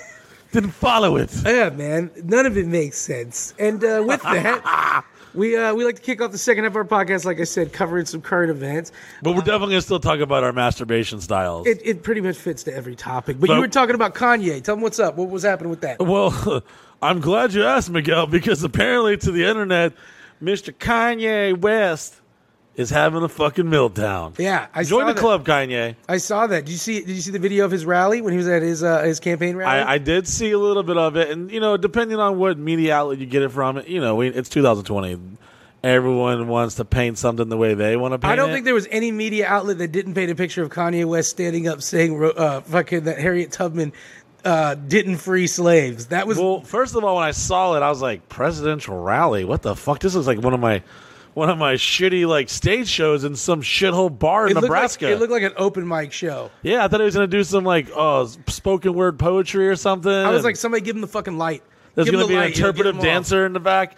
He no microphone. No mic. And no podium. What's up with Kanye's voice too lately? Like he's going soft, man. He's going soft. His voice always kind of sounds like it's real effeminate these days, you know? I mean, like I think he is probably one of the greatest talented people of our time, but definitely a train wreck. And you literally never know what the fuck he's gonna say or do. It's like when he was with Mike Myers and they were doing that telethon. And he was like, George Bush hates black people. You're like, whoa, what? Mike Myers' face was like, fuck, man, I'm never gonna get Austin Powers 4. There goes Austin Powers 12, baby. Yeah. There it goes. Shit. Fat Bastard's gonna have to do a spinoff. Yeah. You know what's crazy though with this Kanye shit, man, is that here's the thing. I worry because of you, Mike. I worry because of you, because I know that if you saw at 4 o'clock in the morning, Kanye said that Harriet Tubman never saved any black people, Mike Busey post will be like, wait a minute. Well, bro, let's look into this. Yeah, let's look into this. Is like the Mike Busey fucking because I want to. Like, this is why when we're talking about like politics, religion, or any type of current event, or murder and mystery crimes, or whatever the fuck is going on in this crazy world, is that there's so much. We could literally spend our whole fucking podcast talking about one of these subjects and still not even know the actual facts. Because not only did he say that Harriet Tubman sold black people to Just basically said other white Tubman, people. yeah, she didn't free black people. She gave them to other white people. Now, I was playing this Black History board game in middle school, and I'm pretty sure I saw Harriet Tubman on the front of the box, the cover. And from what I've heard and historically written, that she was one of the OGs. She was like the queen of the creep. She was like, all right, y'all come over here. I'm gonna sneak y'all out the back. She had all kinds of hidden passages, Underground Railroad, all that shit. Where do you think Kanye's? I don't know. Maybe you know something I don't know. I don't fucking know, because I've been told my whole life that that's what exactly Harriet Tubman did. And then I don't know. One of his platforms also for running for president is he wants to give $1 million to everyone with a kid. Bitches were like, wait a minute, did he say $1 million? I can get behind that. I mean, Barack Obama was giving out phones. Now this motherfucker wants to give out fucking $1 million. Everybody's trying to get fucked. The bar's going to get raised way too high. What's Trump going to give out, man? Like, some of y'all are like, God damn, we already had 3 of these motherfuckers. That's $3 million we wasted. Like, $1 million a baby, you would see people live. They wouldn't leave their house. They'd be fucking all the time like rabbits. Oh shit, man! Any fucking Catholic out there just got paid. Oh yeah. No, it's I mean, I think now at his point in his career, he's already made all these amazing hits. He never has to make another good song again. There's always going to be the classics that he's had. But I think that like people in America, we love to like love them, build them up, and then we want to destroy them. It's the Rocky syndrome. Like, you want to root for the underdog. Once the underdog comes on top, you don't give a fuck about him anymore. Yeah, and I think now it's even gone beyond that. I think it's in the phase of like we don't even want to hate on him anymore. Even the people that hate him, now it's like, man, there's something not right. It's like they feel bad. I think there's something not right with Kanye, and I think we need to appreciate that before we, like, you know, I make jokes about him, talking shit about him and stuff, but I think you need to appreciate the fact that something doesn't seem right with Kanye. Here's what I do like about him. I love his music. I love his funky, like, I don't give a fuck. He's a renegade. He's just against the grain type of dude. I do like that. And I like that he literally just says whatever the fuck he wants. I like that. That's what I liked about Trump. Like, right. I was like, this guy is not a politician. He's just going to say whatever the fuck he means. I loved when people were like, I want to vote for Trump because he's not a politician. I'm like, that's like saying, oh, I definitely want a plumber who's not a plumber because that guy will fix my fucking sink. I'm tired of all these plumbers coming over here trying to fix my fucking sink. You know what we need? A carpenter. That'll switch shit up. Well, without getting too political, it's got to the point to where they, other people are like concerned. And lo and behold, do you know who came to his rescue, to his aid? I do, Dave Chappelle, man. Dave Chappelle. You know, Dave Chappelle gave me a back massage, like a shoulder massage. I did not know that. Yeah, and there's someone who has footage of it, and and I would love to get that. I remember this is when he was at the pinnacle, like the height of his Chappelle show. Dave Chappelle, his first like tour was at the Tampa Improv, and he came out, and I got to hang out with him backstage for a little bit in the green room, whatever. And he came to the back of the crowd instead of like where the stage is. Yeah, because Orlando people come from the back of the stage, or Tampa. I don't know. Do they come from the front of the stage in Tampa? In Tampa, they come from the back. In the Orlando Improv, they come from the side of the stage. Yeah, and they walk up front. So he came to the back of the crowd. He was like part of the season, Yeah. and everyone's like freaking the fuck out. And he walked straight to my table, and just sat there and started like massaging my shoulders. And like, and at the end of the night, everyone's like, "Yo, that's the dude. That's the guy that Dave Chappelle massaged his shoulders." Someone has fucking video of this shit. I just don't. It was back a time where like, yo, it's not ethically like right for you to videotape. Plus, it was razor phone era. Yeah, it was so pretty bad. Once the lights were someone down, has Sasquatch like pixelated footage of me getting a back massage, and I demand it now. I went through one of my phones one time and I found all these pictures like I'd filmed with girls and stuff and thought were so hot, and they're all so grainy and pixelated. It's Your like dick probably looked huge, like a bunch of pixelated blocks. You can't even see it, man. Like it's all one blur. It's like fucking jacking off to Minecraft. You know, like it wasn't what it shouldn't be. And to anyone who jacks off to Minecraft, I don't want to yuck your yum. I'm just saying, that's how it felt to me, man. So Dave Chappelle, I guess, got on a plane and flew to Wyoming or something, and not only in the Meltdown. Do you think the Wyoming FBI was freaking out? They're like, we have 2 black people. That's it. Shut it down. Yeah. Shut it down. They're starting to unite. Yeah, wake the drug task force. Something's happening. This is our Appalachian. Yeah. You know? They're like, some white girl's going to get raped. We can just feel it. Yeah, they're like, uh-oh. Something's wrong in Wyoming.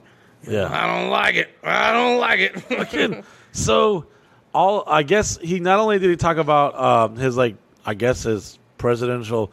He's worse than me, actually, come to find out. With his rants, and he, I guess, had a presidential meeting, but then talked about how he wanted to abort his first child, and he started crying. He had 2020 shaved in the back of his head, I think. I didn't get confirmation from his barber. He didn't tag him on the post, but it looked like it was 2020 in the back. They sent Chappelle in like that negotiator from Waco. Yeah. He's like, before anything goes wrong, let me talk to him. That was Ruby Ridge. They're like, I could talk to this guy. We went to the same Klan meeting. Yeah, they're like, let me sit down and talk with the boy. He respects me. They're like, send Chappelle in, and maybe he can fix this, because we don't want to have to send Cat Williams in, because we send Cat in, we're sending Cat in with a gun. You know, Dave Chappelle's like, my brother, hey, man, listen, I don't know if you remember, but a couple years ago back, I went crazy, and they said, I went to Africa and lost my mind. So I feel you. So maybe they were like, we got to send in Dave Chappelle. He's at fucking mock stage 4 of a meltdown. Yeah, they're like, listen, before he ends up like Martin Lawrence with a gun on the freeway, we got to send Chappelle in, because Chappelle walked away from shit when it was getting too tough. Didn't have like a freak out. Just walked away, And so they're like, send Chappelle in. Yeah, I would love to see what that meeting was like. Because here's the thing with Kanye having his meltdowns. It's like you look at him, and he's still like in his whole like spill of stuff. I watched a little video of the meeting. Yeah. And like there's some random homie sitting there. It looked like the beginning of a cameo. What's up, y'all? Hey, this is Dave Chappelle. I'm here to save fucking Kanye. And fucking it was like awkward because you could tell like he didn't Mr. West didn't even Mr. West. He was like acting like everything was fine. Like everything was good. So it was like, they had to go for a little walk or something. That's like, have you ever gone to visit a homie of yours that's like bad on drugs, and like all you guys come to see him, and he's like scratching his neck, like, hey, baby, I didn't even know y'all was coming. I have a seat here on this box. Can I get you some pizza from the garbage? And you're like, Rico, we're here to talk to you. And he's like, yeah, let me just get something for them. He just runs out the fucking back, Yeah, I mean, there was no like show to be done in Wyoming tonight. Dave Chappelle wasn't on tour. Yeah. Let me just pop by Wyoming real quick and hang out with Mr. West. Who knows? What do you think the conversation was like? What do you think they talked about? I think Dave went there to see with his own eyes to make sure, because Dave and Kanye were homeboys. They've been through a lot. I think he went there to go make sure the media wasn't selling him some story of Kanye that wasn't true. And I wonder, I have no clue how he left, though.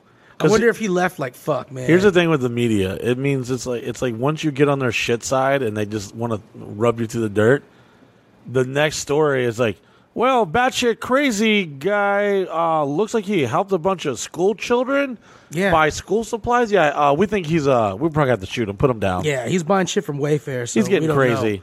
Know. So who knows? But in all sincereness, all Hollywood bullshit, trying to entertain you guys. I hope he's okay. We do too, man. But I don't want to lose him. This is just a side note that it's nothing to do with Kanye, but it has to do with like mental illness and stuff. Something that we found out is that there's the National Suicide Hotline just got approved to a 3-number format now. So it'll be like 988 instead of having like a long 1-800 number. It's like, hold on, I want to kill myself, but I can't remember the fucking number. Yeah, like can someone Google what the shortcut to this is? Yeah, 411 pain. Fuck, I can't remember. Do I push the pound or the star? What's fucked up is about like 411 pain or any of those pill mill places. You call them up, they're like, oh, this isn't the suicide line. But have you thought about Oxycontin? Have you thought about that, son?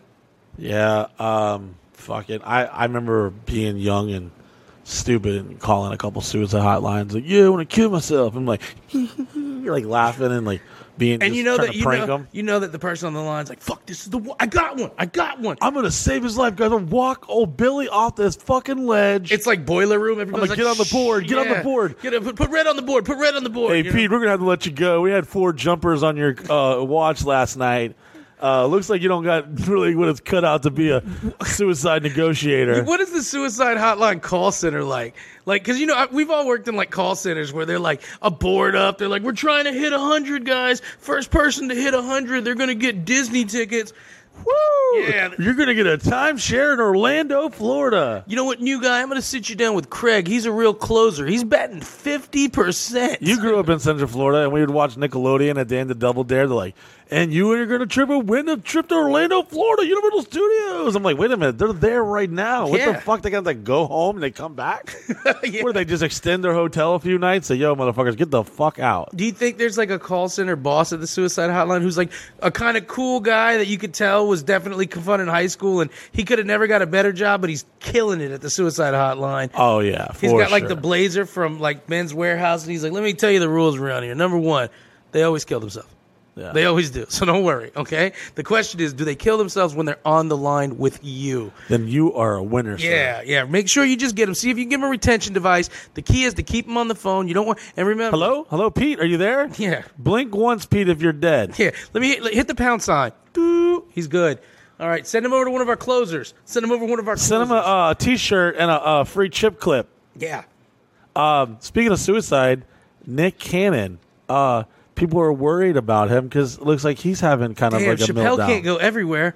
Yeah, Dave Chappelle's got to go see Nick Cannon next because I guess Nick Cannon, you know what's going on. He said some fucking taboo shit. Nick Cannon and Professor Griff were talking on a podcast. Who's Professor Griff? Professor Griff from Public Enemy. Okay. And so they were talking, and Professor Griff had got let go from Public Enemy because they had said he made some really anti-Semitic comments in the past. He wasn't edgy enough? Yeah.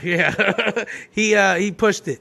And so Nick Cannon, he made a statement saying that black people were the original Hebrews, and that it sparked a little controversy. And I'm ruining the context of some of what he said. But you're like, some black shit. There was some Jews in there. Next thing you know, Nick Cannon was fired or something. What happened? I mean, that's about what happened. Like, that's what I know about what happened. Good thing we don't have any corporate sponsors. We'd be pulled. The plug would be pulled very fast. Our Jack-Off episode was enlightening. Could you imagine us having like a boss like, Mike Migo, come on in and have a seat. We're going to talk about episode 2. The first hour you talked about masturbating as kids vigorously in woodsheds with sticky Playboys. Let's talk about that. Yeah, we'd be fired immediately. Be pulled off. So Nick Cannon said some edgy shit, which I don't care. Like, there's nothing, unless you're like talking about fucking kids or something or raping bitches or something. Like, I'm like, whatever. Like, you're not gonna offend me. You don't have a line where you're like, fuck. Even when I see someone who's blatantly like racist towards even white people, like, fuck Whitey. Like, I remember, like, when I was younger. Just rolls off the tongue, so don't get mad. Fuck Whitey is like fun to say, even for a white guy. You know? I feel like white people and Chinese people got the good end of the racism. 80% of people who say fuck Whitey are white. Yeah. Fuck Whitey hardly. I've never heard anyone else. But I'm going to say 99% of people who say fuck Whitey are white. Yeah. I've never really, like, it's about their intention, too. Because, like, you could hear someone else is not your race, and they could say the simplest thing. But if you, like, kind of look into their soul, like, ooh, this motherfucker meant that the bad way. Oh, really? Oh, so you think all white people smell like soup? Really? Tell me more. And then you're, like, offended. But then sometimes why you're just is like, that too? I was around growing up around a lot of everything. I had a Chinese friend, all the black friends you could have, Spanish friends, you name it. So, like, none of that stuff was like, we all knew we were all different, and you know, I always knew I would never be as athletic as my black friends, you know, and I handled that very well, and I always, like, looked up to, you know, hip hop culture, and you know, when you're a young white kid, you know, back in our day, when hip hop was coming to its pinnacle with Tupac and Biggie, that shit was like the late 90s was the shit, and I mean, everyone wanted to be black. That's why you bought that House of Pain album? Well, I also got a Criss Cross record. Wow, you were picking all the winners, huh? Yeah, I went from white to, like, kind of tan to, eventually I upgraded to Wu-Tang. The Wu-Tang Forever double disc album was my shit, 96-ish, 97. Yeah, Wu-Tang, 96, 97, yeah. Because 93 was the first Wu-Tang into the 36 Chambers, I think. Yeah, so I mean, yeah, I guess Nick Cannon said some shit, and then he demanded. I like the information of this podcast. I guess Nick Cannon said some shit. I don't know. We could. I'm not a fan. I was never really like. I appreciated Nick Cannon. Who the fuck was a Nick Cannon fan though? And I ain't dissing him because he makes more money than fucking both of us put together. He does his thing entertainment wise. He's like a Ryan Seacrest, where I'm like, this guy is a part of everything. But who the fuck was ever like, ooh, Nick Cannon's dropping that new album? You know? Yeah, I don't think anyone's riding around listening to Nick Cannon. I know one Nick Cannon song. I remember Gigolo. Do you remember that one? No. Gigolo is the one Nick Cannon song that came out, which actually ties into another story, Mr. Ash Armand, and you were telling me about him from the show Gigolo. What's that all about? So on Showtime, it was, you know, some years back now, like maybe 5 or 6 years back, there was this show on Showtime, and it was about an agency called Cowboys and Angels and Cowboys. Basically, this guy was a man pimp, but he wasn't like the emphasis of the show. It was his man hoes, his gigolos, not to be confused with juggalos. Okay, and he had like one of everything. He had like the hot one of everything. That just sounds so horrible when you think about a soft, gentle white dude that's gonna like, you know, do poetry and open the door and be a gentleman. He had like that douchebag like Guido doing, "What's up, baby? You trying to get fucked or what?" And then he had like this smooth, very olive skin complexion Spanish guy, or whatever. I don't know if he was Armenian or some shit. I don't know what the fuck he was. He was tan, all right? He was tan. And he had a nice long black ponytail. And he was actually one of the cooler dudes. You ever see like a dude on a show, you're like, man, in real life, me and this guy would be bros. And I thought it was this guy. Was this a real show, or was this a real show? It was like a documentary. So the show would follow these guys, and they were just like broing out, like lifting weights and shit, or like hanging out. And they're like, "Yeah, I gotta go fuck this old." Were these guys tonight. real gigolos, or was this is all real. They were real. They did a whole show. So you watched the show and you saw Gigolo, and you were like, "I like him. He's cool." Oh, I remember what was the show with the pizza guy that would show up and fuck people? It was an '80s movie. Loverboy. Yeah. So I was like, "Whoa." Fucking a chicken getting paid? That's crazy. So when I saw this show, I was instantly captivated by it. But apparently, the dude who was one of my favorite characters had a little fucking problem because I guess he beat the shit out of his girlfriend and killed her, and he got arrested for murder. And I don't think that's what she ordered on the fantasy fucking menu, because in this show, they would follow them around and they would talk about the date they have to go on, and of course, the producers were like, all right, let's fucking keep the semi-hot chicks. I just think it's so weird that there was a show following dude whores. Yeah. But if there was a show following women whores, there was though. HBO used to have that live from the the what was it, ranch? Was it the Bunny Ranch? Yeah. Yeah, they used to have that one. I was supposed to send a member of our website to the Bunny Ranch on Valentine's Day, and then one of our buddies' advice our friend Mitchell, he gave. I said, "Hey, do you know anyone at the?" I actually know. I knew he had did a story on the owner. I don't know him. You knew you. Let me look at my phone here because I don't want to fucking be unhistorically correct here. Dennis Hoff, Bunny Ranch. Yeah, I have his number right here. But he's dead, and I didn't get to make that phone call. And he was expecting my phone call. I was supposed to call him, but he died. But it didn't have something to do with any of this. It's just this group of guys. They were fucking girls, and they were like successful, attractive business women. They were in town, and see, that's the bullshit too. Like that's Hollywood bullshit. That successful, attractive business women are buying man whores.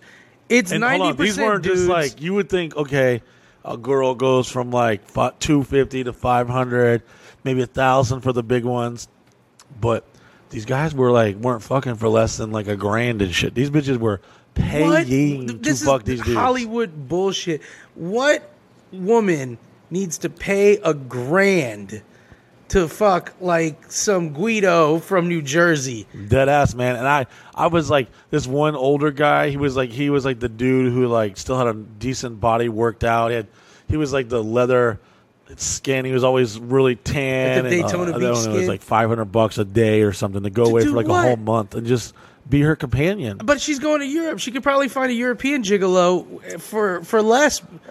Yeah, I don't know. I was blown away, but moral story is this dude choked his chick and killed her. I don't know, fucking beat the shit out of her and she's dead. What would you charge? So he won't be on next season some fucking gigolos.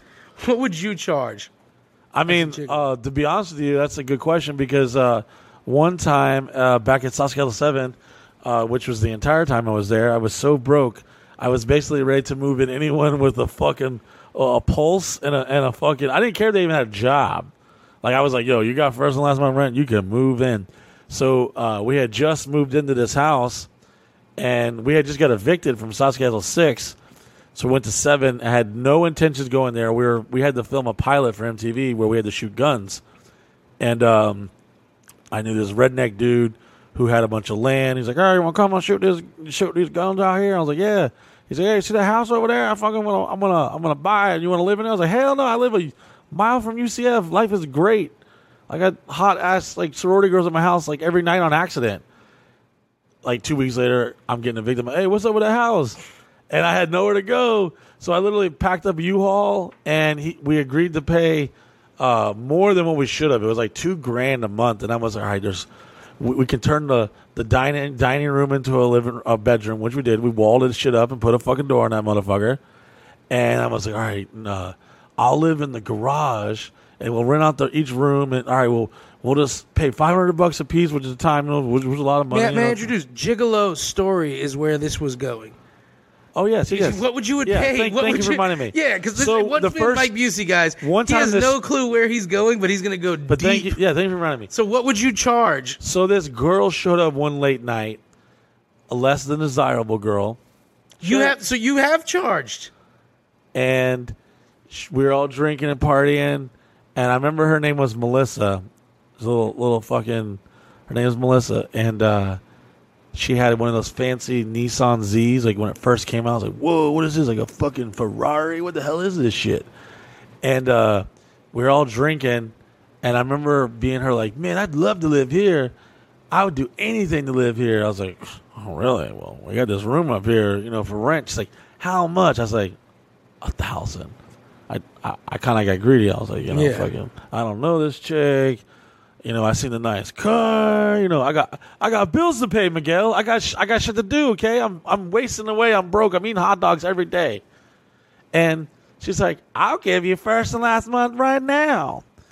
But she was like kind of flirty and stuff with me, and I was like, "How ugly?" Because you said she was less than desirable. Because we're ugly, so it's hard when we talk about that shit. Yeah. I'm ugly, but she was a little not as desirable as my penis is accustomed to. Yeah, pretty face, little too thick for me, and I'm a thick guy. Too thick people just don't work out. So I remember fucking feeling the vibe like, yo, this bitch is like trying to fuck me. She like wants to fuck me, and I could tell, she could tell, I could tell that, and then she was like, well, you want me to move in, yeah? I'll write you a check right now. I was like, well, what'd you say? And this is back in the day when you wrote a check, that shit was like, that's it. That's game over. You're good. So she says, yeah, I'll give you $2,000 right now. So I was like, okay, let's do this. And I told her, I was like, yo, Art, man, this girl. And I remember my boy, two of my African-American friends were there. And and they were all like, you know, they were fucking just like, hey, well, you know, what's up, baby? What's up, baby? And they were trying to holler. And I was like, yo, hey, you know, my boys, you know, they want to fuck with you. You know, what's up? You know, they think you're cute. She's like, oh, you know who I think is cute? I was like, oh, God. I was thinking to myself, like, oh, what? She's like, I think you are cute. And then I remember her taking the check and being like, so you want this rent? And I was like, what does that mean? She's like, you know what it means. She throws me down in the bed and just starts fucking man whore. Starts sucking my dick. I was like, oh, you gigolo fuck. Feels so good, but I don't want to do this. No. I was like, all right. And then did your like Panamanian pimp come in there and just bust in the door and be like, you suck that dick, you better give me that check in my hand? Long story short, I fucked her. But I was like, no, this isn't right. If you're gonna, I stopped like maybe 20 pumps into it. Oh, you didn't give her I what tapped you in paid the boys. Ain't no fun if the homies can't have none. They came in, they finished up and consensual. You had a cleanup picture? Yeah. And I remember like kind of like not crying in the shower, like but I was like got man hoard. But I went to the bank that very next morning and put that check, and I still have the check to this day, no lie, because that bitch came back in the mail. I was in Vegas with Steve-O. Well, we were in LA, and then we went to go shoot a music video for 3-6 Mafia at Juicy J and DJ Paul's house. And Project Pat was there and all this shit. Anyways, and I remember my boy Art had to lie to his probation officer and tell him that his grandma was dying. He had to go see her, so he had to take like a drug test. He like jumped out of a taxi. This before Ubers, and he had to go find some local like fucking. You were so close. Clinic. The check.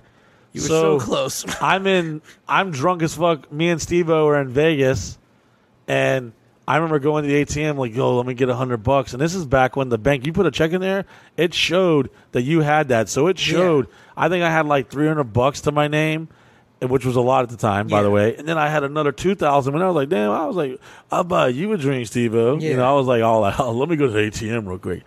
And there's a picture, because there's a guy, damn, I wish I could find it. He messaged me on Instagram like a year ago, and he's like, yo, I met you and Steve-O one time in Vegas. I was like, oh, really?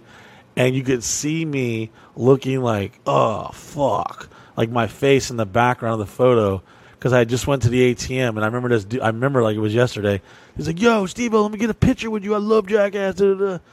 And I remember looking at trying to withdraw some money, and it was like saying I'm overdrafted. I'm like getting all like, something's wrong with this ATM. Let me try another one. Something's wrong here.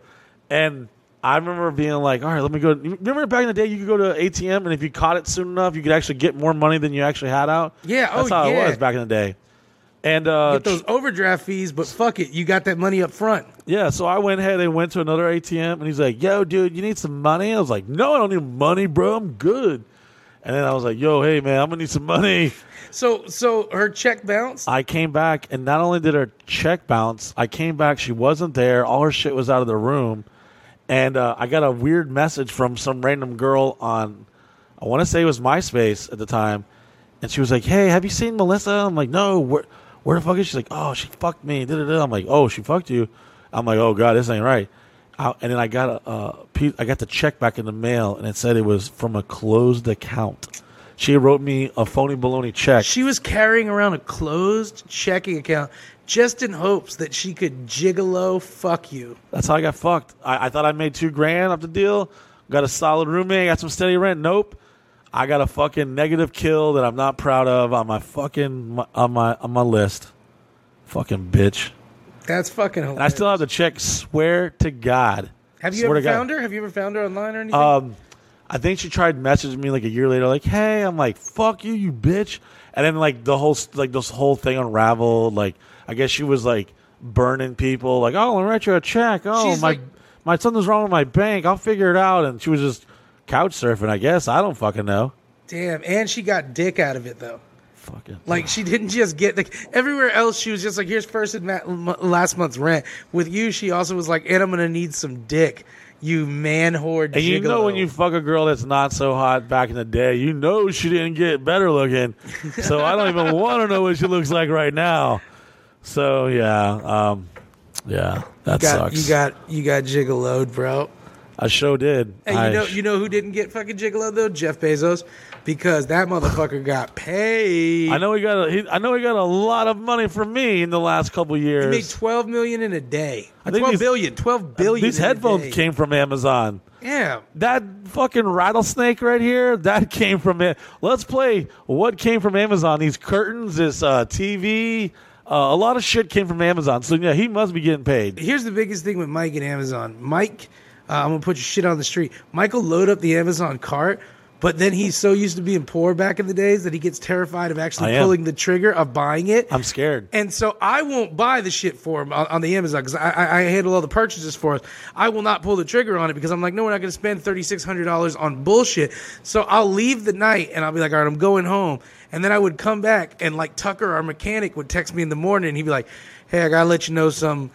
Mike found me at 4:00 in the morning and made me hit the buy button on Amazon. Do it. You press it now. And Mike can't do it. Press it. He can't actually press the button himself, though, man. I get nervous, man. I get nervous. But he'll spend fucking a fortune on shit. He'll be like, all right, we need all these costumes. And I'm like, do we need them? He's like, well, we probably don't need this one. It's like the movie The Jerk with Steve Martin at the very end. He's like, oh, I need this. I need this thermos and this lamp. That's all I need. Yeah. And it's no matter. Let me tell y'all something, guys. Coming from a person that's had nothing his whole life, let me just tell y'all a little secret. Every y'all working hard, wherever you're doing, listen to this shit. Maybe it's your day off. Maybe you're on the job fucking off. Let me tell you something. No matter what, it's never enough. No matter how many sequence curtains, fucking petrified rattlesnakes, whatever bullshit you think you could buy, you think you need, it's never enough. I like the times. There was a time we were opening boxes and it's petrified rattlesnakes, gold bars, and Keurig coffee machines for every fucking room in the house. And there's a lot of times, to be honest, man, there's a lot of times where I go through and look at the Amazon, Mike, and I'm like, what the fuck? Because there's purchases. I'm like, Miguel, we really, really need this. And then we'll sit around and have meetings where we're like, we got to figure out a way to get a budget for this. And I'm thinking, let's stop buying petrified fucking rattlesnakes. Like, let's stop buying petrified rattlesnakes and maybe we won't need this. And then there's tons of times where he's like, all right. My Lord and Savior Jeff Bezos has a spell on me. He is like, we did 1 month, man, where it was like $36,000 on Amazon. $36,000. That's when we were doing the rooms. Yeah, we were pimping out the house. Like, still, I look at it, and as we're talking about this, $6,000 for all these sequence curtains, and still to all the crazy shit we bought. That's one of the things that still fucking chaps my ass. We only spent $20,000 in Colombia partying for like 5 days to bring 18 of your homeboys. Sending like 20 people to Colombia for 3 days, $20,000, $4,000 in prostitutes. So you got like $16,000 left over. You can do the math, Miguel. It was a good time. But fucking $6,000 in curtains and like $9,000 in petrified rattlesnakes. Like, okay, first of all, we have one fucking petrified rattlesnake, okay? Everyone's gonna be like, God, they're gonna start sending me petrified rattlesnakes. Like, no, it was an art installation, and we filmed it. It's on camera right now. Write it off. David Cole, our CPA. Oh, I love when we do our taxes, and our CPA is like, hey, just real quick, I need to know what $3,000 of monkey fur is, and I'm like, we bought He's lying. Monkey fur. Yeah, No, we didn't. fur, but we buy chairs. But I have threatened to move everyone out of this fucking house and move a bunch of goddamn monkeys in, dress them up in Oshkosh overalls and give them character names and have them battle it out to the death. That used to be the big meeting talk, like 2 hours into the meeting, just talking about how we were going to get rid of everybody and just get monkeys. Never happened. I was like, I'll clean up my act. I'll get rid of all these crazy chicks and all this drama. And I'll just deal with monkey drama, I tell you one thing you did get rid of. We just recently called one of your former youth pastors. We were trying to buy back your Pistol Pete rookie card. Pistol Pete Maravich rookie card. I think it was like 68. The card looks like an iPhone. It's like tall and elongated. And you traded that to him for a trip somewhere? What was it? Yeah, to go on a Christian youth group of not a mission trip, but like a summer camp called CIY, Christ in Youth. in Tennessee. You were so fucking lame, bro. No, but this youth group wasn't like a normal youth group. Like I told you, two of these guys wound up being gay as fuck, and like everyone was smoking weed and finger popping each other. I was catching head in the back of the church van from one of the dudes. No. Oh, Miguel, you're quick. One time we went to this youth conference in Tampa, and I was like, yo, give me that pizza box. And I took a pen, and I started, call us, and I wrote the room number, ladies, call us. And I remember, like, flirting with the idea, like, yo, what if some hot, like, Christian chicks show up and stuff? And it was one of those, like, we're on the verge of being 18 and stuff. And my boy, some girls were calling the room. I'm like, what's up? Hey, how you doing? I was like the cool guy, but I was like, they called me the third base porn star because I was never really trying to fuck. I just wanted to get my dick sucked and shit, you know? That was your hang up because of like your Christian beliefs, right? I was like, God, as long as I don't put it in the vagina, we're still good, right? We good? We good? You thought you were going to get to like heaven and they were going to get out a transcript and be like, Yana, if I could, Michael Buser never stuck it in her vagina. Case dismissed. Yeah, I was like getting my dick sucked when we would rock since I was a young ass kid and shit. I mean, I got like, technically I got molested by a teacher. She was a chick. She was in her 30s. I love how you winked at me like, sure, Mike, sure. Hey, look, man. So deal with your trauma the way you deal with it. I mean, we can just talk. We can just do a whole pod show, whatever. Podcast? Pod show cast, fucking Spaceball, fucking shit on just my fucked up life. Well, I want to talk about the Pistol Pete card because I used to be angry, violent, used to be about it. I was listening to too much rap and hip hop, and I was getting gangster as fuck. And I had some anger management problems, and the state of Florida recommended me getting anger management. And I had a youth counselor. I went to Boone High School one of the years. You went to Boone? For like a little bit. That's what's up. I went to 15 different schools. So when I was there, I remember like this guy was like psychoanalyzing me the first meeting. He was letting me talk and just looking at me. And he's like, oh, you like He wasn't letting you talk. You weren't letting him talk. Basically. And he's like, oh, you like basketball, you little shithead, huh? I got a surprise for you here. What do you know about this? And I didn't even know who the fuck Pistol Pete was at the time. I was like, smells old, man. And the card was with like $250 back in like 96 or 97. I don't remember what year it was exactly. And I remember being so stoked. And I had this youth pastor, and we used to like fight him and stuff. We played basketball. You guys would fight your youth pastor? Yeah, no, we would like jump him and shit. We went through a couple of them. But we liked all of them except the Billy guy. He was a piece of shit. He never touched us. I guess he didn't like us. But the other two, Jeff Mize and Steve Frazee, like we cried when they left. It was like, why are you doing? He's like, God's calling me to go somewhere else. And you're too young. You're like, wait a minute. So you're getting paid more to go somewhere else? And they got a really nice youth group.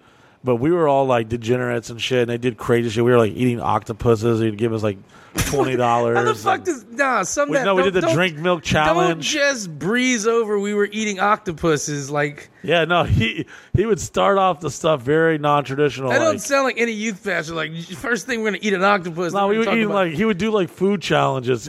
He would like get his rocks off probably by watching all us degenerates do crazy shit for like $20. We're like, did you say eat a whole goddamn octopus? Give me it. We'd be fighting over it. Give me the dick end first. Yeah. I remember fucking like, bro, my family caught on real fast that I really liked youth group and like going because it was like away from the house and around the homies and shit. And I was able to convince all the other bad degenerate kids in the neighborhood. We all like joined up like a gang.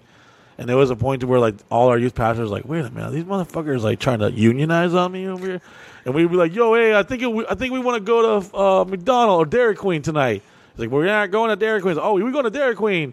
And next thing you know, we'd be at Dairy Queen after youth group and stuff. And we'd always play basketball and stuff. And it was like a timeshare thing. We had to listen to the Word of God, but we knew that we were going to hang out with some cutie patooties, and there was going to be some basketball and probably some free food. Because, you know, like going to Wednesday night youth group stuff, we knew that the old people had like a whole shit going on. It was really boring, like a Bible study or something. And they had the free dinners. And when you come in from a broke situation, like, oh, you going to church because I ain't cooking tonight. Yeah. So you go in there, and it was always the most jank old ass lady cooking some shitty biscotti fucking dinner. And you're like, I love the way you say paper, spaghetti. I can't say it. I love the way you say it again. Biscotti. Fucking idiot. I love it. fucking eating off a fucking styrofoam plate.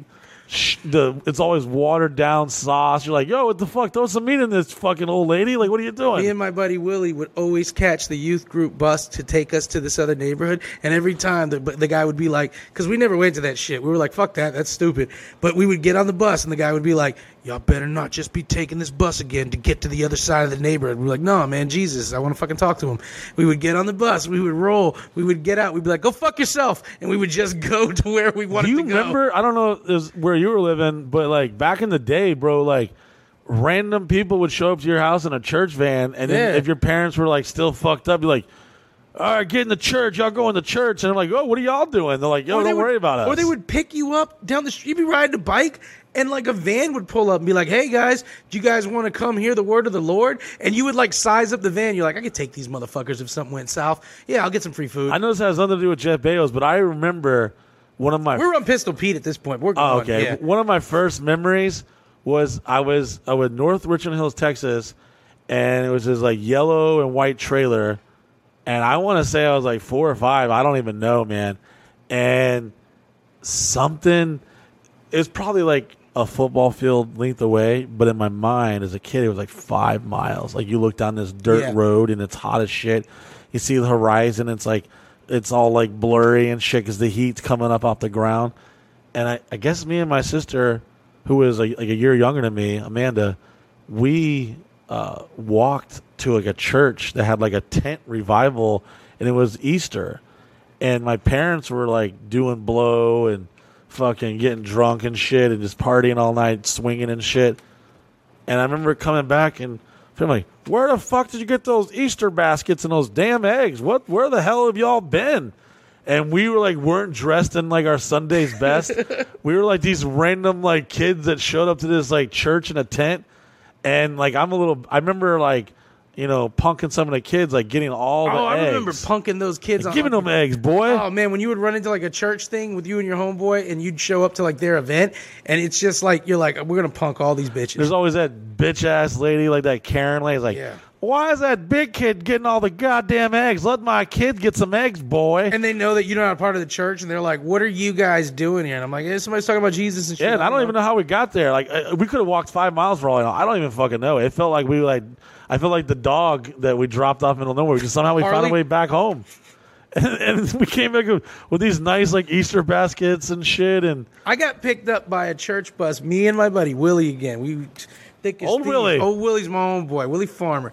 And we got picked up by one of the buses, and they were like, hey, guys, do you guys want to come with us to our youth group? Some candy? And we're like, no. And they were like, well, we're going to go to a pool. Like, and we were what'd like, you say? A pool? And they were like, yeah. And we're like, we're down. And we went with them. We had no clothes to swim into the pool or anything. We were wearing what we were wearing. I remember swimming in jean shorts. That's what of course you in. did. Yeah. Just like that South Park episode. Yeah. All the minorities are still wearing their shirts in the pool. We were just riding. I haven't seen you shirtless yet. Yes. No, I haven't. 7 in the hot tub. Yeah. Lies. Yeah, liar. Continue. We say hot tub. It was gay. But no, they picked us up and took us to this pool, and I'm in like jean shorts. Willie's in like, you know, just like we're not in pool clothes at all, and we're swimming in the pool. And then the youth pastor comes up and he's like, "Hey guys, who wants to get baptized?" Right. And I was like, "What the fuck?" And they were like, "Well, if you're not gonna get baptized, you can't be in the pool." And I was like, let's do this, you know? Damn, so you got saved right then and there, huh? Yeah, because I got baptized when I was a kid earlier, but like... Spanish people that did the whole baptism when you're a baby, the Catholic shit. Yeah. But I was like... water on you. Yeah, I was like, let's do this baptism shit. And then they pulled the okie doke on us, because they're like, let's get everybody. So we all came in, and we're like, do you accept Jesus Christ? I'm like, whatever the fuck this is going to take, let me get to the deep end. Come on, let's go. And so they like dunked me, and they pulled me out. What a good hustle. They got us all, and then we were like, cool. And they're like, all right, follow us, guys. We're going to eat. And I was like, no, I just kind of want to do the pool. And they're like, well, first we're going to eat. So we went and we got like hot dogs and listened to the guy play the guitar. And you know, there's always that youth pastor that definitely wants to fuck the girl youth pastor. Yeah, that's a little too young. Yeah, you know? and they're both just like singing a song. You're like, this is creepy. They never took us back to the pool. Afterwards, they talked to us about Jesus and shit. Just like the South Park episode. Yeah. Come on this timeshare tour. Yeah. And you're on the tour the whole time to buy something, but you can't enjoy your vacation. They never took us back to the pool. So I'm soaking wet in fucking jean shorts. Getting chafed. Yeah, and had to get dropped back off to our bikes that were like stashed in the woods, all to never swim in the pool. And then they tried to say, hey, and this is the best part. I remember they're like, let's drop you off at your houses so that you guys can speak to we can speak to your parents about you coming back. Oh. And I was like, listen, you don't want to think do I'm that. a problem? Wait till my mom finds out you fuckers kidnapped me, took me to a pool, and I was like, and they're like, no, we need to talk to your parents so we can sign you up for this church. And we're like, we're not going back to this church. You guys are liars. And they're like, we heard there was free fucking biscotti and a pool swim, and we didn't get shit. Youth groups. The good old days when like you would get kidnapped but not molested. You would go to you would get saved and you would get maybe a swim out of the local pool. I tell everybody, I came up in the 80s. In the 80s, if you got kidnapped or molested, that was your fault. Oh, it's like, well, what the hell were you doing, boy? The street lights were on. My dad would have been like, so you got in the van to get the puppy, and who the fuck was going to take care of this puppy? Yeah, you can take care of a puppy. You can't even clean your own room, boy. Yeah, you can't even not get molested, and you want a fucking puppy? Get out of here. Fucking failure. I told your mom we should have fucking aborted you, but no. And you remember this too, man, when you used to hear about kids who got kidnapped in the 80s. This was fucked up. When you were a little kid, though, you'd hear about some kid who got kidnapped, you'd be like, fool. Because I would have kicked him in the nards. I would have beat that kid. I used to carry this switchblade, and I literally, because back when we were kids, man, buying knives was You don't even want to know what's going on in my dark head right now. Oh, dude, I would run around with this switchblade, and I always remember being like, I wish someone would. Like, I was so geared up for it. Knowing damn well I probably would have just cried and shit myself. But in my head, I was like, come and try to molest this sweet, chubby Puerto Rican ass. Oh, dude, in Little League Baseball, I was on the Blue Jays. South Orange Little League, Orlando, Florida, and I was in a porta potty, and I remember something about those damn fucking the concession stand, and their fucking the little sugar dips had little like white cocaine looking dipsticks, and you could dip it in the sugar and you eat it and stuff. I just remember being really excited about that, not just the baseball aspect, but the concession stand. One time I had to go pee. Went in one of these janky-ass 1988 fucking porta potties, like the fiberglass ones that you touch, you're definitely getting like fucking glass COVID shards. back then, yeah. Oh, yeah. That's why I grew up in the 80s. Okay, I can get COVID. If I can live the shit I've been through, COVID ain't got shit on what the fuck I've been through. So, knock on wood. Yeah, double mask, motherfucker. Yeah. I got sick for 4 days. I thought I had COVID, and in the middle of it, I was like, yo, I better delete that Magic Johnson meme. Remember you made a Magic Johnson COVID meme, then you got sick. I said I got 99 problems, but COVID ain't one, and I Googled an image of Magic Johnson laughing. It was trying to reference that he has AIDS, and he's not worried about COVID. Yeah, then you got sick, and 2 days later, that meme was gone. I remember being like on my deathbed, it's like, must get the energy to delete this meme, because I could just imagine the haters like, fucking karma, you motherfucker, piece of shit, the world's better without him. So anyways, I was scared shitless. I was in this porta potty by the concession stand, and I remember hearing this like dude, and you know when you're a young kid and you hear someone talking about like gay shit, like joking around, I don't know if he was joking or not, but I heard clear days like, oh, I'm gonna fuck this kid. And I was like, oh, shit. That's not gay shit. That's pedophilia. Well, we were the porta potty was so far away from the dugouts and the concession stand. I was like, yo, man, it's just me and him. And he had like some other homie with him. And I could see out the little holes, like the little ventilation holes through the porta potty. And I remember being like, oh, my God. This is like that boy that got his head chopped off. Adam Walsh, man. Adam Walsh. I was like, oh, my God, he's going to fuck me and chop my head off. Our parents would tell us that shit openly. My mom would be like, you got to watch out because Adam Walsh, man, they kidnapped him. And chopped his head off, found him on the turnpike. Yeah, they fucked him and chopped his head off. So, get on your bike and have fun. Watch your sister. Yeah, that's how I went back in the day. Like, if the street lights are on and you were home, ooh, that was that ass. Yeah, you fucked up on your own. Yeah, so I just remember it was probably only like 30 seconds, but it felt like an hour, and I was like scared shit. I was like, oh my God. Yeah. But back in the day, you had to be tough. You'd be like, you were ready for that shit. Every kid who was born from 1970, before that, every kid who was born before 1988 had an almost got molested moment. Oh, yeah, for sure. And that's fucking horrible. But I mean, to the point where you're puts hair on your chest, boy. Builds character. Truthfully, to the point where you're just like most of our situations like that are just like that dude was creepy. And we're dudes, so it's different from a chick it's obviously some of you are watching like, whoa, I'm listening to the wrong fucking podcast. It's terrifying, though, because think about, I know for a fact, as a kid, there were times I'd ride my bike home, and I'd put these in the almost molested category when, like, random dudes would be in, like, a truck, 2 guys in a pickup, and they're like, hey, little buddy, you want us to give you a ride or something? Oh, yeah. I had the whole, like, hey, I'm here to pick you up. Your mom and dad told me to come get you. I had that multiple I was at a times. rest area in North Carolina. And, you know, the guy was hard up. He's like, Yeah. this kid's not hot enough, but fuck it. He'll do. I'll take the one with the big teeth. That's why we didn't get molested. We weren't hot enough as a I kid. was adorable. So that you speak for yourself. But I was in North Carolina at a rest stop, and somebody grabbed me by the arm and was taking me away. I was probably like 6 years old, and they literally grabbed my arm. I was alone walking the rest stop. I was supposed to be with my family friend Michael. He was supposed to be watching us. He was like 10 years old, because that's how you did it back in the day. You're a little older now. You watch the kids, and this person grabbed my arm and took me away, and I just pushed them, like ran off. But all that. Oh, if somebody ever tried. Where's the shit. puppy? You lied to me, mister. Yeah, that shit, none of that shit happened. There was no tough guy if somebody ever tried me shit. That person grabbed my arm, and I reeked away, ran, terrified, crying. Ran back to the van, and then it caused beef, because we were all going to New York. It caused beef the whole trip. God damn, you're making me think of a good Because story. everyone was mad at each other that trip, because people were like, you should have been watching him. Somebody's like, he's only 10 years old. But I told you a story about when I lived in Kentucky. Oh, the basketball in diaries, Ratcliffe, yeah. Kentucky. Me and my mom had got married to some crazy redneck dude. He looked like a fucking a muskrat, NASCAR. He's the one that got me into like watching wrestling. I used to like talk shit, and one day I said, fuck, I'll watch it. And it was the time Hulk Hogan came out, and he switched over to the NWO, and I was like, oh, I fuck with this. This is pretty cool. But anyways, my mom fucking, I guess being lonely and fucking ran off with this motherfucker and went to Kentucky, and they lived in this trailer up on this hill, and down behind the trailer was this really beautiful shaded park. It had a bunch of hills and stuff, and at the very bottom, like down in the basin of the valley, there was this super duper like hood basketball place. Like I literally played with people.